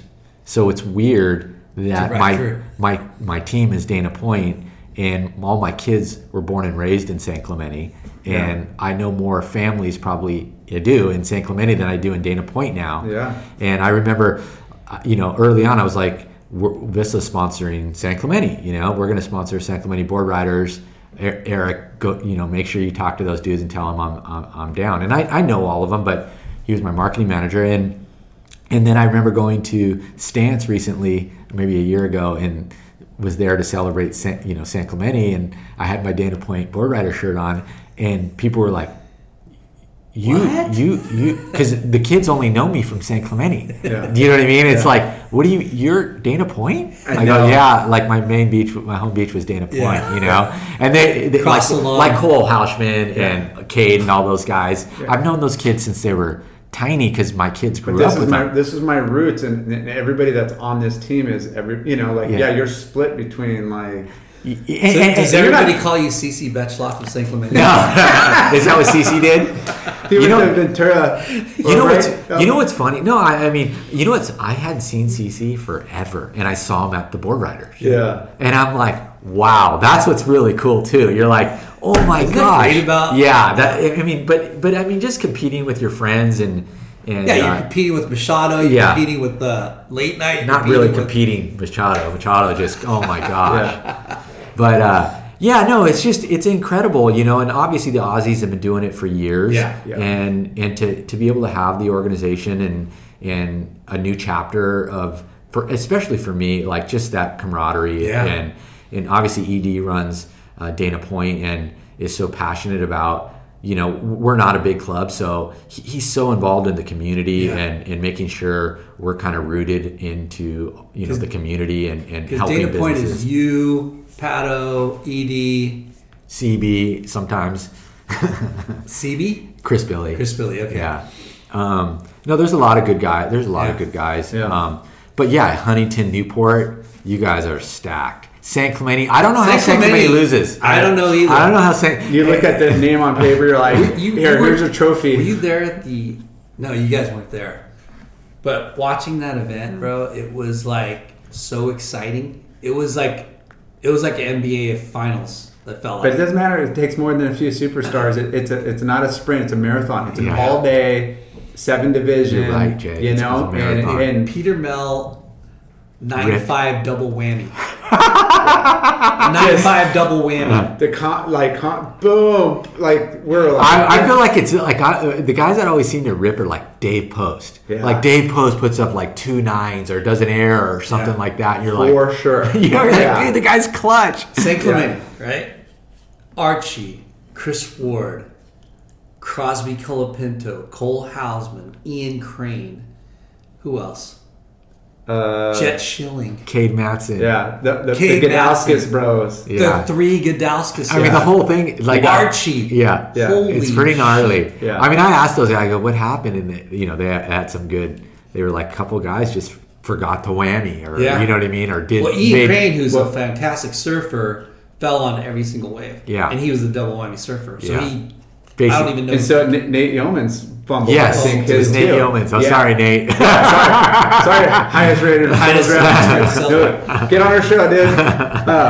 But no, and that's the thing is, you know, you got these generations, and then you got like the guys you looked up to. You got your crew, the guys that were pros before, you know, below you, and then you got these super groms that are just like on fire. Yeah. And everybody's there. It's a big freaking community party, Yeah. and Yeah. we're rooting on. Even though you want to win, but like when Pete Mel, he brought, you know, it was just probably like the highlight of the morning, and he's run up the beach. We're all cheering for Yeah, him. yeah. We're Yeah. all just like, I want to see everybody drop 9.5s. You know, Yeah. I want everybody to have that competitiveness. Yeah. But The you know, conditions were. but the shit talking's still great too. Yeah. Well, and again, that goes back to what we talked about earlier in the show about 3 hours ago. Was 3 hours ago. was They were only on 2 hours. and 13 minutes. was no, you know, what other sport do you Yeah. get together like that with people you've known for 30 years? Yeah. You know, and It's funny, yeah. It's amazing, you know, and some of it's a little intimidating. You're like, whoa, I forget who did I see from it was somebody from San Diego. I remember he was so gnarly, goofy footer. Old or young? Doug Silva? No, not Doug. He's younger than Doug. He ripped too. He went on. I'll remember. Pat Moss? No. A San Diego guy? He's a San Diego guy. Trevor Christ? Trevor Christ.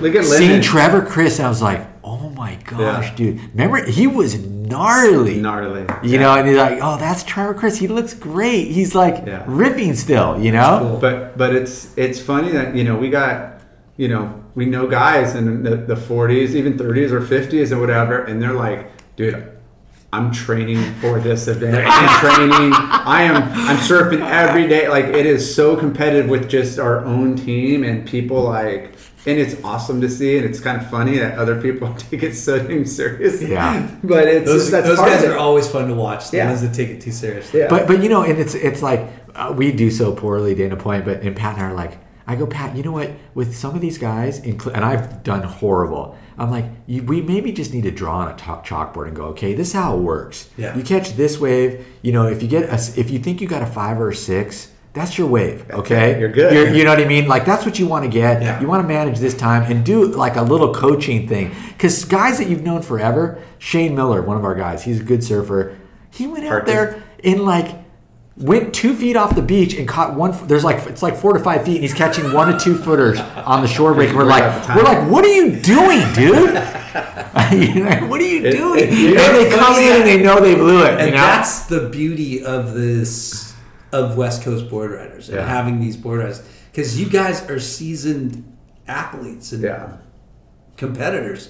So for you to teach your peer group or even younger guys, that's golden, right? Like that's what's cool about this. And you know, you spoke about this earlier about, you know, homeschool and you know, everybody's got coaches and trainers and all this for the younger kids, but a lot of our teams, you know, just being part of the organization, you have so much resources. Like, I mean, our team, we got, Danny Nichols, Jeff Deffenbaugh, we got Brandon Gilmet, we got Brett Simpson, we got all these guys that are like, let's do a Tuesday workout. Okay, we're running and you're getting these down and they're giving you tips and it's for the board riders, but that resources and like having that where you're not paying the coach and you're and then you have little things like, I didn't know Brandon Gilmet surfed that good. Oh, dude. I was like, oh my gosh, that guy surfs really good. He's our Huntington Pat. He doesn't fall. Yeah. He gets only 8s. I don't think he wears leashes. And no joke. Like that. He's going to go out and drop an 8. Yeah, he's such a good our surfer. paddle right there. Yeah, that's a good comparison there. What about extracurricular activities? Foiling? Man, I think if I was in Hawaii, you need to stay active, but not like that's one thing we were not hyped on is foiling and not necessarily foiling, I should say. I'm sorry, supping. Yeah. I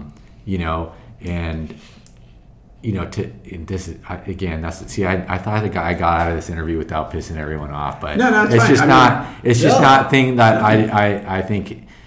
If you're in a lake and you want to exercise and things like that, and like I said, if I lived in Hawaii, maybe I'd have a different. Probably do it all. Exactly. But no, I'm not. No sucking. But you know what's funny? Growing up being a performer, I get heckled a little bit. But growing up being more like we would never ride longboards as kids. Yeah. And now I love riding a longboard. Yeah.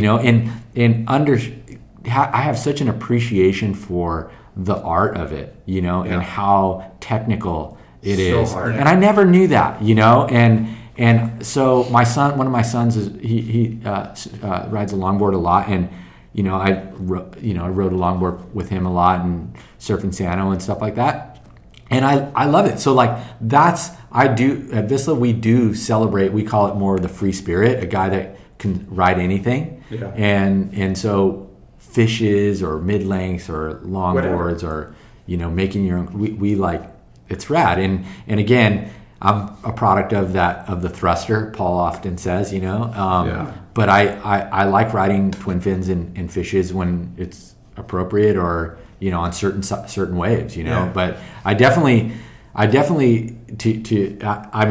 try and move as much as I can now because I feel like I'm at the age where I want to do a cutty. Yeah. In fact, you know what? I do want to pivot here. The thing that's interesting to me, and again, this is where I hold surfing at such a higher level, is there's all these yoga athletic brands, and it's like, I'll be honest with you, you'll never catch me wearing that product, ever. Yeah. Why would that take precedent over surfing? Yeah. In the sense that you think a yoga brand makes better shorts than a surf brand?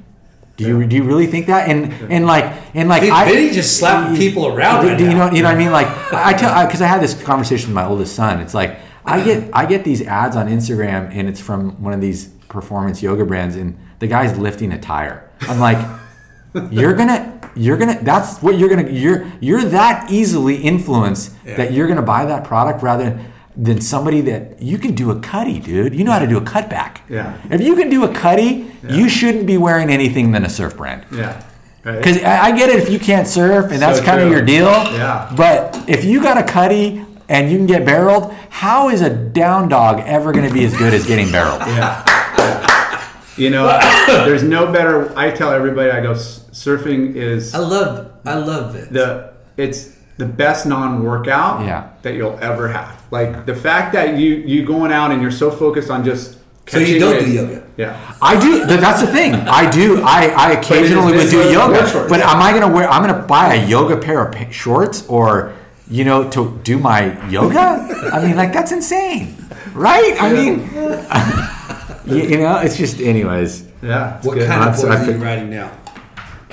It's interesting you say that. Are you out of here, bro? We're just finishing up. Are you leaving, homie? Oh, are you recording right now? Yeah. You're on the gas. You gotta say hi. This is Steve Neely. This is today's last day. Oh. He's been our art director for a long time. Want to pause it? Grab an Ashland. All right here, homie. They're not cold. I hope you have ice somewhere. Are they lukewarm? How you doing? I'm Steve. Steve Linden. Nice to meet you, man. Jay. Good to meet you guys. Today's your last day? Today's his last day. And Where are you going, man? Starting your own brand? You going to some yoga brand? Good. He knows how opinionated I am about it. Oh, it's nice and warm. Yeah, they're I warm. know. That's You're gonna have to what take we a said. couple We need more, ice. We should have put those in the fridge for you guys. I'm gonna give you a couple. Pineapple actually sounds pretty rad. Dude, pineapple's I like the good. blackberry lemonade. That one's good. Yeah. Pineapple's good. They're all good, tangerine's dude. Lime's good. They're all If you fucking ever good. have like a LaCroix or something, it's like that with you drink this and you're like, there's no booze in this. Give me a pineapple one, bro. They're warm. This guy homie. can't drink alone. They're warm, bro. Which one do you want, Jay? I'll take any of them. Tangerine. Hey, Yeah, I'm gonna Oh, try one shit. then. They're all right. luckily there's Blackberry plastic on there. Did you lemonade. get one of those? Yeah. What do you guys? I did. In here? So they have a Just for podcast, Late Night with Chalky. Yeah. And I started recording a podcast. Yeah. So you were tripping, like, what is Vinny? You're doing gonna be there? on the show on your last And I left day my of phone this. on my desk. We're recording right now. This dude, yeah, you guys, this is a What's your name? heartbreaker. Stephen what? Steve Neely. Neely. Okay. He's going into what do you call it? It's not the medical, but Biotech. biotech. Good for you. Yeah, brainwave, like brainwave Focusing on stuff. brain health.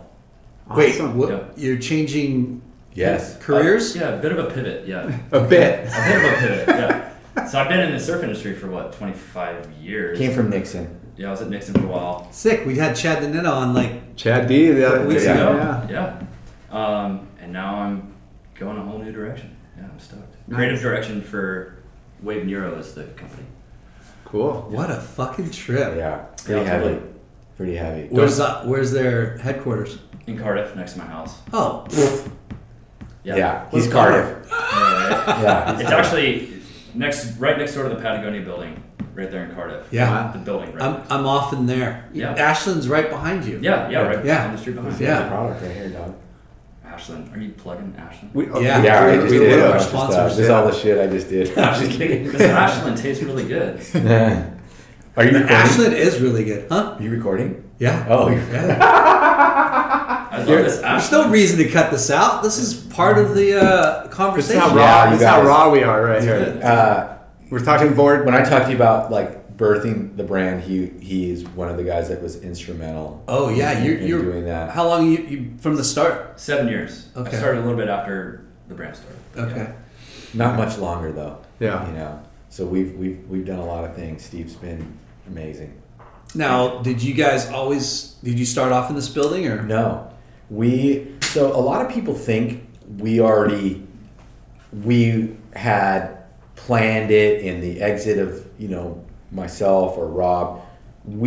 Paul didn't have anything ready. When we exited, we started and we just needed a building just to start working. Yeah. And so we ended up we were in basically this, what I would call almost like it wasn't a flat, but it was, Incubation. yeah, we were all in one room in Irvine for probably 6 months, I think.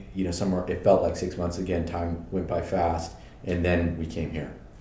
So we've been here for pretty much almost the whole time. Yeah. And we're in Aliso Viejo. We're for in, those I didn't that want to listen. say that, Jay, but yeah, we're in. Yeah. Just kidding. The address is. So Vista was first, and then DeBlanc was right. You know what? DeBlanc started pretty much right at the same time, and then shortly thereafter, Amuse, and then we just interviewed Mandy. yeah. Yeah. I'm sure she's a great brand builder as well. Yeah. For sure. And then and Kirk. Big Yeah. C. Big C. Big C, no way. We Yeah. got them together. Oh, that's we were, classic. we were just at Surf Ranch yesterday. Oh, is that who you with? Yeah. Nice. We were surfing at Surf Ranch Skin yesterday. Dog, Sean Dollar. All those guys. Yeah. That's classic. And then we started Sister. Yeah. Really recently, like Yeah. I feels like a year and a half ago or something like that. So it's been Awesome. And Amuse is still part of this, or is this? yes, Amuse is still part of the brand. Okay. Yeah, And that's a or I should say the company. Sorry. Yeah. yeah. Yeah. It's Stoke House, right? Stoke House. Yeah. That's their distribution. It's the umbrella. Umbrella. And you guys work a lot with Jake Mizuno. Yes. Yeah. And we sponsor Noah Mizuno. Yeah. Yeah. He just came out with that fucking sick edit. Yes.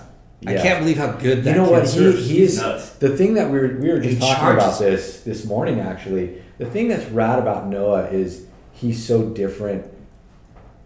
Coming from Hawaii, he rides everything. You know, obviously he's a performance surfer, but he'll ride fishes, mid lengths. And let's get real, the waves are so good in Hawaii. Yeah. You don't really need. But I appreciate that because you could see the difference in style versus a guy that's just standard shortboard technicality guy versus somebody that can, you know, make every board look good. Yes. You know, you gotta Very smooth, yeah. You gotta when you're on different boards like that and switching back and forth, which is we didn't have that option when we were kids. Now, you know, with board tech, I think it's amazing what people could do now. Did you get acclimated to pipeline? Backdoor pipeline was more, Hard to get left anyways. Yeah, it was a lot harder, but I definitely got waves out there. I wouldn't say I was ever acclimated. Yeah. If Todd Chesser was alive, he would never allow me to say that. What about like Sunset? Sunset, I did good. And again, Todd's the one, he would be like, Vinny, surf the North Peak. You know what I mean? And I had I had success out there. My first heat, I won some heats out there with some pretty gnarly guys as well. But Todd Chesser was like, he would always be like, the North way better to surf than the West Peak. And, you know, assuming there was North in it. Yeah. But I'd surf there. But again, given the proximity of where I stayed, you know, there was tons of waves, and you know, we would definitely hit some of those spots. But it's pretty awesome that, like, how diverse like the North Shore is in such a small span, and you usually end up surfing. You know, you're talking like a mile, and there's freaking pipe, and you know, Sunset. But depending on where you're staying, is where you're gonna primarily surf the most. Yeah. You know, like, oh, you don't want to hop on a bike and ride a half a mile away. No, I'm just going to surf like right here, or right there. I could see those spots, you know, and it does turn on. And that's, I think, why it could be, you know, blowing and all of a sudden like the winds change without even knowing it, unless you're like staring at the ocean. A lot of times it just, you get these little windows and stuff, and you're always out like right normally where you're staying. Right. Exactly. Oh, I don't know. Like, but Sunset, what am I going to bring? Is this, you know, what board? You know, like you're not going with a quiver. You're going one board. But you did ask me right before Steve came in was, you know, what are you riding? And I've ridden Merrick's forever. You know, I get all of our creators boards here at Vissla. Travis Reynolds. Gatto. What's that? Gatto. No, I haven't had one of his boards yet. What's Derek his Disney. name? Derek Disney, yeah. Yeah, I haven't had one of his boards, but like Danny Hess, you know, McCollum, they're all amazing, you know. Yeah. One of Paul made me this fish with a flex tail. Nadi? Yeah. He shapes? The guy is gnarly. Like we'll work all week, obviously, and he'll go home on weekend and like shape like 2 or 3 boards and laminate them. Wow. Really? Laminate them, sand them, everything. I was making guy's fun a of him. freak. I was teasing him the other day, and I was like, "Hey, dude, you know, basically saying, oh, you got a beautiful pool in your yard and all this stuff." I was kind of rousting him. He's like, I spent oh, all my no. time He's like, shaping no, it. I just, when I come out of the shaving bay, I jump in. I don't even swim in it anymore. You jump in the pool all sandy. And, you know what I mean? And like, he's like, yeah, I do. And he's all, and then I'll throw the boards in there. And after I've done the first sand through and just lightly, I'm like, what? Get the 500 out and do a little. But anyway, so the pool's not for swimming. Hey, people are saying, hey, I got fiberglass on me. Yeah, totally. But yeah, he made me this fish flex tail, and I rode it. I've ridden it like about 4 or 5 times. But I told him, I go, dude, I feel like I'm riding a killfin. Like I'm on a 2-foot wave burger in Oceanside, and I'm just flying through sections. Yeah. Like in doing roundhouses on 1-foot waves off the Springy and whitewash, just- and it was incredible. It's incredible. Where does Vinny De La Pena surf right now? I still surf a lot of Salt Creek, actually. Yeah. You can hardly get this guy out of creek. You know, because you guys from And here, you live from in San here- Clemente. Yeah, but from here, I surf a fair bit of San Clemente too. So you'll go hit the spot and then come because in. I can surf Yeah. here at lunch and it's easy access. Yeah. I've been lately surfing Newport. Like Wow. I surfed Newport? I surfed river jetties this morning. Because What? Was it any good? It was a little walled today, but the last 2 days, Yeah. I've had waves. And Max, my new marketing manager, he's from Newport, and he gives you the 411. well, no, he's been surfing Creek with me, and he's like, bro, this place is Shihatsu. You know what I mean? And I'm like, yeah, dude, in the summertime, it's a burger. Yeah. And you can go down to, I should exploit Yeah. all your spots. Yeah. But like, there's a wedge. Yeah. You know what I mean? It's actually tubing. Yeah. You know? Yeah, and it does. You know when Lars gonna say it wasn't that big, but you weren't even fucking there, so shut the hell up. But Lockie took me to the left off the Yeah, don't say that. Yeah. yeah, and it was big. Now that spot wedges. Yeah, it was. But it doesn't last very long. Yeah. You know? Because It's he very surfed it fickle. the night before, right? I picked him up to go golfing in Dave Nash's birthday party, and he goes, yeah, I surfed there last night, and it was fucking triple overhead. And I'm like, in my head, I'm like, and Lockie he doesn't sugarcoat like he doesn't he's a talk realist. shit. Not this guy. I'm a wuss. not just I'm a that. This is incorrect. I'm a self-proclaimed wuss. He's the one doing the surfing. How was it, surf Lyndon? line. It was so fun, and I'm looking at him like it's 2 foot reforms with like a deep spot, like whatever. And I have a blast in it. He does, and he's the ultra drunk. Well, Lyndon, honestly, for me, it's more than surfing now. I want to get wet and I want to paddle because I want to Exercise. stay in paddle shape. Yeah. You want to be in good paddle shape and be able to put yourself in a good position for when it is good or when a good one comes in. Yeah. But so I'm picking him up because we're gonna go surf that spot. It was triple overhead last night, and I'm thinking, fuck, I hope it's smaller. And thank God it was. It was only like a couple feet overhead. Rocky is such a good surfer. He's He gnarly. really- Yeah, he's such a good surfer. It's like And you know what? He drives all the way to San Francisco, and he'll take his fucking like 7.6 and 8.0, and you're just like, you're and just fucking blow crazy. off all of his And appointments. surf. No, he'll Totally he's a blow off all professional. his appointments. Don't worry, I'll just write it for you. I know we had a meeting. I surfed. I'll just write it. But for he'll you. go out by himself in Ocean Beach that you have to paddle a mile out. I'm just like, bro, you're off. You're off. He's an So ultra have drunk. you done Surf Ranch? I have. I Okay. did one time, and WSL invited Paul and I got a few waves, and on the way home. Oh, this is a funny story too, because a couple people tell it. So Paul, I'm making him drive. We're driving out there, and he's like complaining the whole time, right? Why would they put it out here? This is a F up. Vinny, Middle of what nowhere. are you doing? And da da da da da.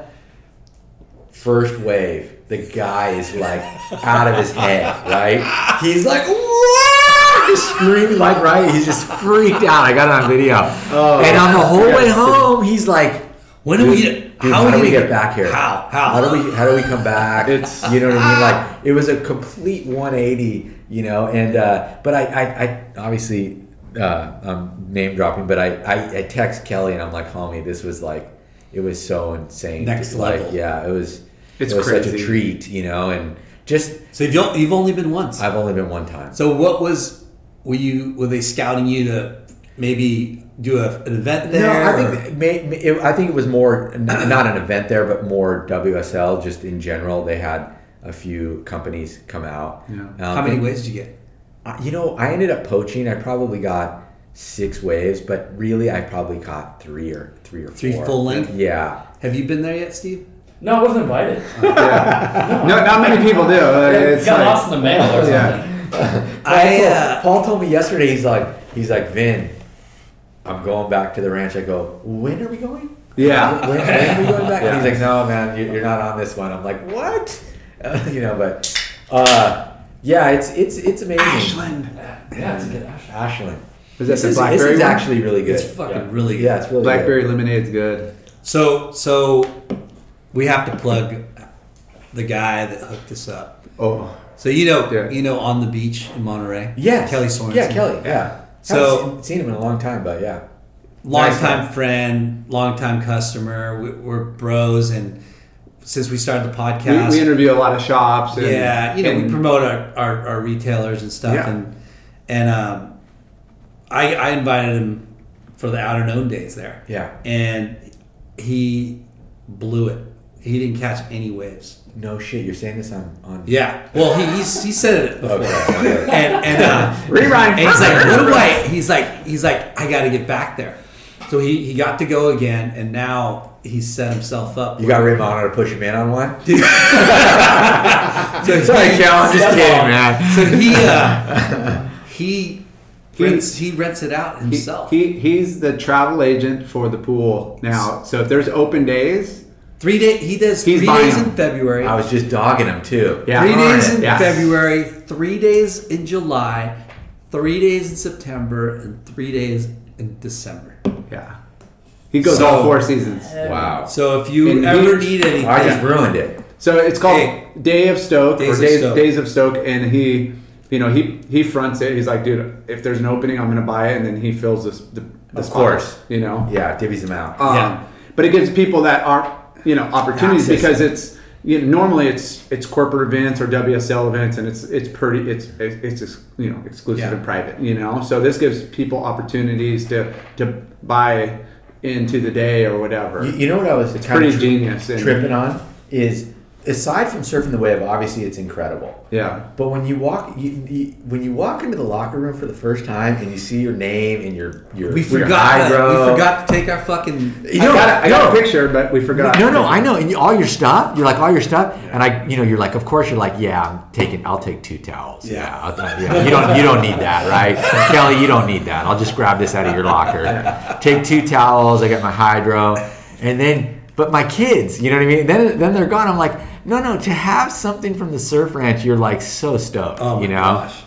5-star service. 5-star. Have you done rating, 5-star. BSR? I have. Okay. Yeah, that was really good too. Yeah. You guys have done that, right? I have, Yeah. a couple times. I haven't been there. You know, my only complaint about Kelly's is I can't afford to get surfed out. No. At BSR, you can get surfed out. Yeah. You can be like, oh my gosh, I can barely walk. Yeah, You big know? time. Dude, I missed a wave yesterday. At Did the I already end? say that to Oh, you? that's painful. Dude, Dude, I got caught behind. He's got it on video. I got caught behind on a couple. I didn't hit a couple. Yeah, this barrels. guy was going too aggro. It's hard, dude. It's hard. It's I was really like, hard. I'm feeling good. I'm gonna go for it, and I just was like getting like, Yeah. if you're a centimeter behind That's the the thing. sweet spot, you're Right. done. I was and talking I'm about like, that. no, oh. Yeah, and he's like, just a little touch off. and this guy's louder than loud. He's like, what the fuck? What are you doing? I'm like, you're right. I should have just gone straight and waited for the barrel, but I couldn't do that. You know what though? I'll be back. But Yeah. dude, the whole experience of the day is just phenomenal. It's just Didn't you that- trip that- out when you drove through the gate? Yeah, that's what I'm saying. Like, other than the Steve. wave is incredible, but there's all those That- other little things. Yeah, the Like, atmosphere, you've seen the footage of the people hospitality. driving Yeah. through. Like seeing it firsthand. Yeah. You're, It's a trip. I went for the This guy's been Freshwater there. Pro.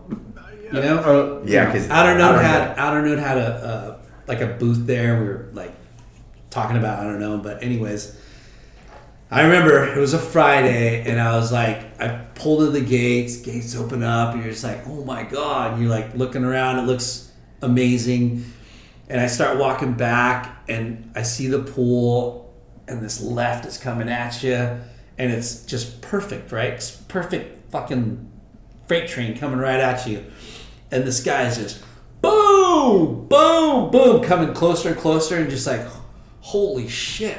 was Kelly.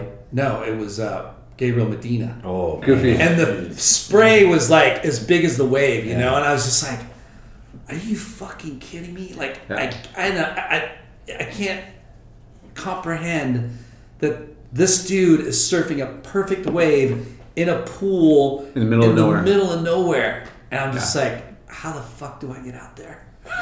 Yeah, it's mind blowing, and again, it's just where we're at as like technology and it's gonna be science great when all of them are up and running. and If Vinny really liked you as an employee and you're leaving, he should have rented out Oh no, Sailor Wave Steve will pool. get. We'll be honest with that. You know, my birthday's coming up, right? And you know what? Steve has had the Next pleasure of being on many trips as Yeah. the art director. This guy has gotten his To where? fill. hey, Costa we need to Mesa? do a photo trip over here. Irvine, Costa Steve, Yeah, let's Mesa, do a photo trip to Lemoore. Yeah. downtown Main Steve, Street, Huntington Beach. How many places have you been to? I never asked this question, seriously. Since you've been here, how many places have you been? How many countries and surf spots do you surf? I've never counted the countries, but A lot. yeah, New Zealand, Chile, Costa Rica, Mexico,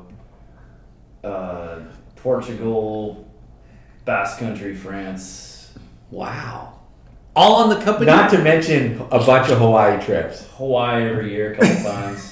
bro. Yeah, quite a bit. He's more traveled than anyone in this company. Yeah. No shit, Yeah. dude. Hey, All those places. Not a bad gig. Are you sure you want to leave the company? does Corbin, anybody surf at this new company or biotech? I gotta joke around. Yeah, I you all gotta joke surf? around. Okay, so, good. do you guys know Corbin Campbell? I don't think He so. has I'm gonna plug his coffee shop. He has a coffee shop up in Ventura called Singing Sun. He used to be our team manager here at Vissla, and he intentionally would complain about, this is hard or that's hard. He's an insane guy. I'm making him sound bad, but anyways, I go, homie, how can you complain to me right now? I just saw your reel from our last photo shoot of you getting blown out of the barrel. Like, seriously, dude? Like, you're getting blown out of the barrel on some of these trips, and you're going to complain about one of the team riders or something like that? I'm like, Anyways, but Steve, I'm basically saying Steve's in the same boat. You know what I mean? Yeah. These guys have gotten to live the dream. Oh, It's been a good run. yeah. Man, good run. Don't get teary-eyed now, bro. Yeah, Come don't on. do it. Okay. No more ashes for that guy. I'm gonna, Lyndon. You were asking me, and I did when Steve was coming in. Is what am I riding? So I've ridden Merrick's forever. Yeah. And I love the Merricks and Britt and all those guys up there. Recently, Marcio, like maybe a year ago, he's Sharp like, eye. yeah, he's like, hey Vin, we were talking some business and things like that. And he's like, hey, I'm gonna make you a board. And I'm like, okay, cool, dude. Yeah, why like, not? Epic. Yeah. I rode the thing, and it was like pretty gnarly, So What kind of model? Like what? the HT2, the Hilly Toledo 2. Is that what the... That's not the one he rode just in the pool, if that's what you're talking about, because I just ordered that one, though. Yeah. The perks of the industry, you know, No. and your position. But you know what? There's so many good shapers now. And So that's- many good shapers. And that's what we talk about all the time. We is- kind of only ride Stamps right now. It's Yeah. Tim Stamps. Yeah. rides. He's a good shape. Lockie's Yeah. homie. Lockie's Yeah. on me too. Yeah. I'll ride whatever, but you know, Same. when somebody shapes me a board and I don't tell them anything but the height and my weight, and I get a board and it's magic, I'm like, I guess I'll order a couple more. That's what I did. You know, That's what I did. that's you know, and coming from our background, sometimes it's, you know, people want feedback and people want you to like critique and let's get you another one. I just want to get, and Tim's really good at giving me a board, And it works. and it works, but he doesn't ask like, hey, like, give me some feedback or whatever, you know, which I've always had my whole, you know, I'm like, I'm not working and I don't want to, no, you got other people. I'm just nobody now, you know? Well, and you, I'm sure you surf a lot, Jay, but I was going to say, if you're not really surfing a lot of hours, then I kind of reserve, like you're saying, I don't really like to give too much feedback, you know, because I don't feel like but I'm sure they don't even, you know, I only ordered 2 models: a spark plug, which is like a fish, and then a grinder, which is like his groveler board. everyday board, a beach. And I've been ordering those 2 boards for like 5 years. Yeah, that's cool. That's cool. Yeah. But I'm all about like, I'll take out a longboard with my kids. Like we went to Malibu a couple weeks ago, and it's perfect for my grom. I mean, there's sets coming in where I'm like, fuck, I should go get my shortboard. Yeah. You know, like. Yeah. But then it's like every once in a while it's kind of lowly, and then I'm like, I wouldn't catch anything. I get out paddled by freaking everybody out here, and I'm on a. Yeah. You know, and I'm like, oh, this is epic. I got a bunch of fun waves, and you know, that's all that matters, getting out there and getting some waves. But yeah, I mean, longboarding is fun. I especially when I think I'd have a tougher time on it being too big to longboard, but especially when it's small, I feel like to just glide like that and even mid lengths all year round in Cardiff. It's almost like relearning how to surf. Obviously not like in a performance way, but how to look at the wave, you know, and weight, and you know, you're saying it's difficult. Like longboarding is difficult. Not like trying to hang 10 and do that, but just just the speed, the tempo, and not catch a rail, dig a rail. You know, like that. Just basic fundamentals is like incredibly hard. You know, and it's You know, it was fun. Matt Calvani from being. I have a couple of Travis Reynolds longboards that are really good, but my first longboard was from Calvani, and he's like, okay, if you've ridden thrusters your whole life, I'm gonna shape you this diamond tail single fin. Wow. And he's like, it'll be a great first longboard for you to kind of get used to the transition, and that longboard I still have, and it's just incredible. You know, so cool. anyways, is that it, fellas? I've never had a longboard. We could cut it there, but we got to do a recap, bro. Yeah. Oh, okay. Just So a you quick guys do? recap. Yeah, just One you know, one little recap. Okay. just highlights. Mexican American. You rip. like what did Cheech say? Mexican American. Kick you in the face when you're not looking.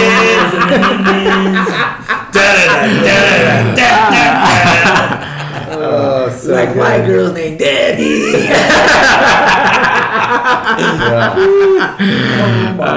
I mean, So, dude, yeah. Vinny De La Pena, Thank you. For Yeah. legendary Thank fucking you guys surfer, entrepreneur, businessman. Definitely. Started from The bottom. Doheny,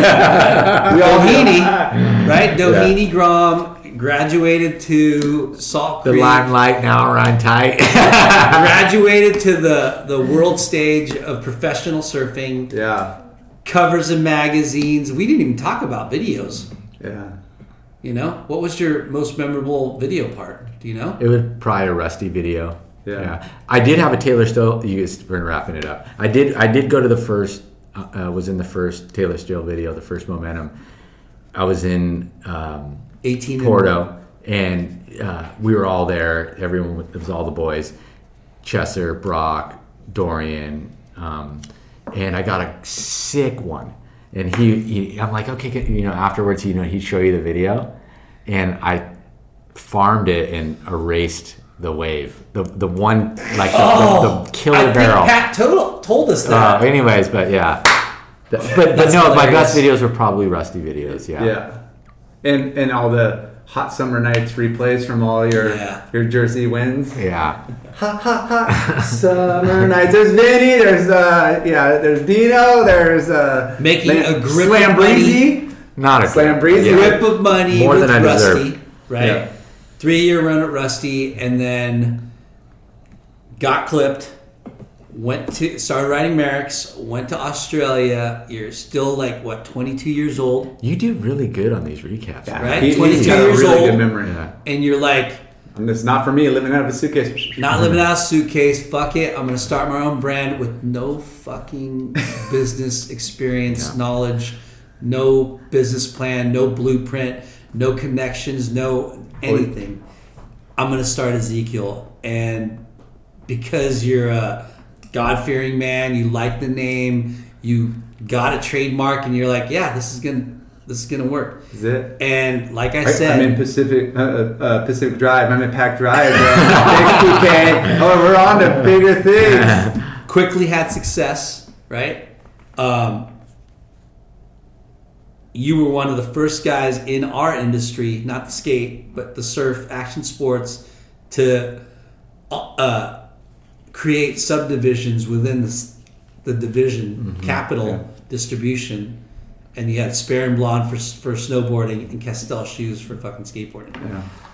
Like, Hey, boom. and thank you for the years I was there. I wish it would have lasted longer, but you know, hey, This show's not about yeah, it's always about late night. Yeah, you know, see how this web of life, late night's really connected. He's fucking really connected. Yeah, he you know? is. It's really And annoying. We're gonna post some of those ads, by the way, this next week or whenever this. Dude, I can't find those things. I got a couple. Of course you do. Yeah. Of course you do. But then, you faced some struggles and had to exit Ezekiel.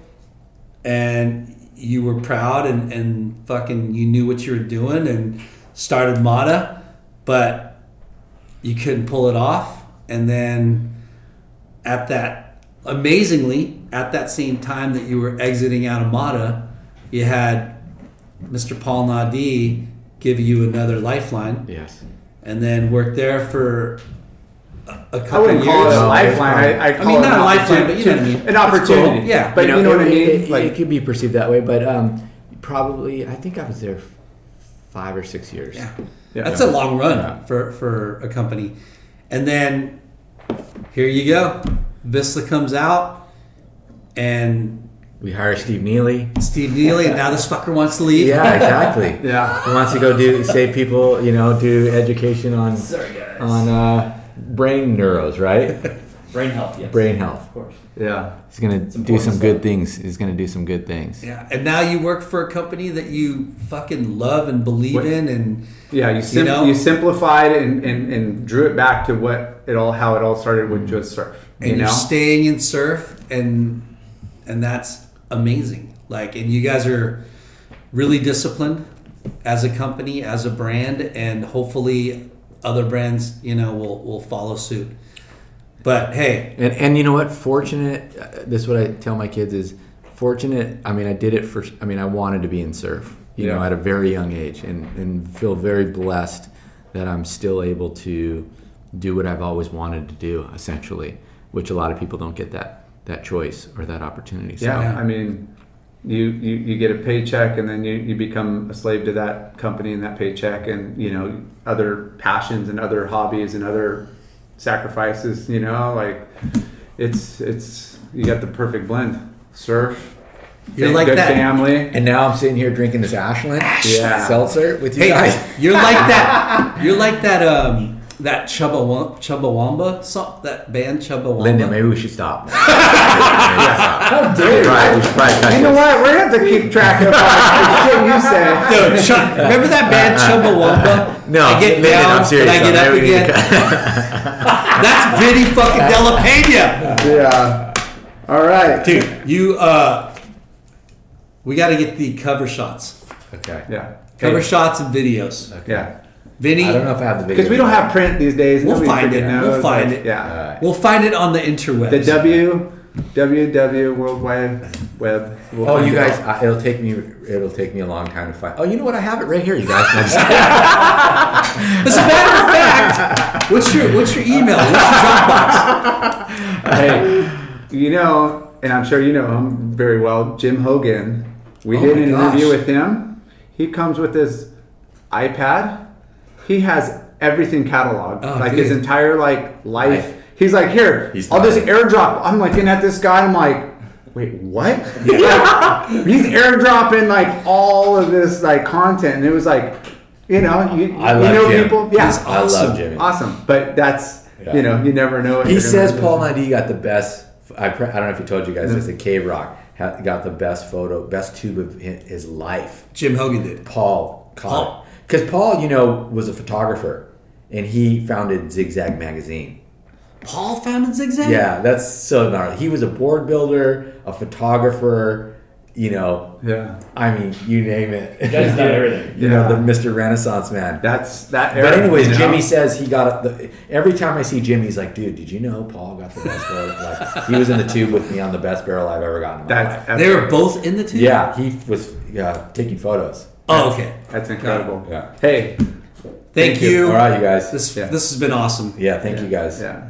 And good luck with the show, and maybe we'll go from 8 to 20 listeners now. Yeah. At least 21.2. All right. Lyndon's on worldwide, man. It's fucking worldwide. Don't get it twisted. Late night with Chalky blowing up. Yeah, boys. Booyah! Thank you, Denny. Hey, congratulations, Steve. Thanks, guys. Farewell. WaveKey was created by Brad Gerlach to help improve your surfing. WaveKey is a land-based systematic surf training method. For all surfers, for all levels. Check out wavekey.com. That's WAVEKI.com. Wax. The wax that's found under all of the best surfers on the planet.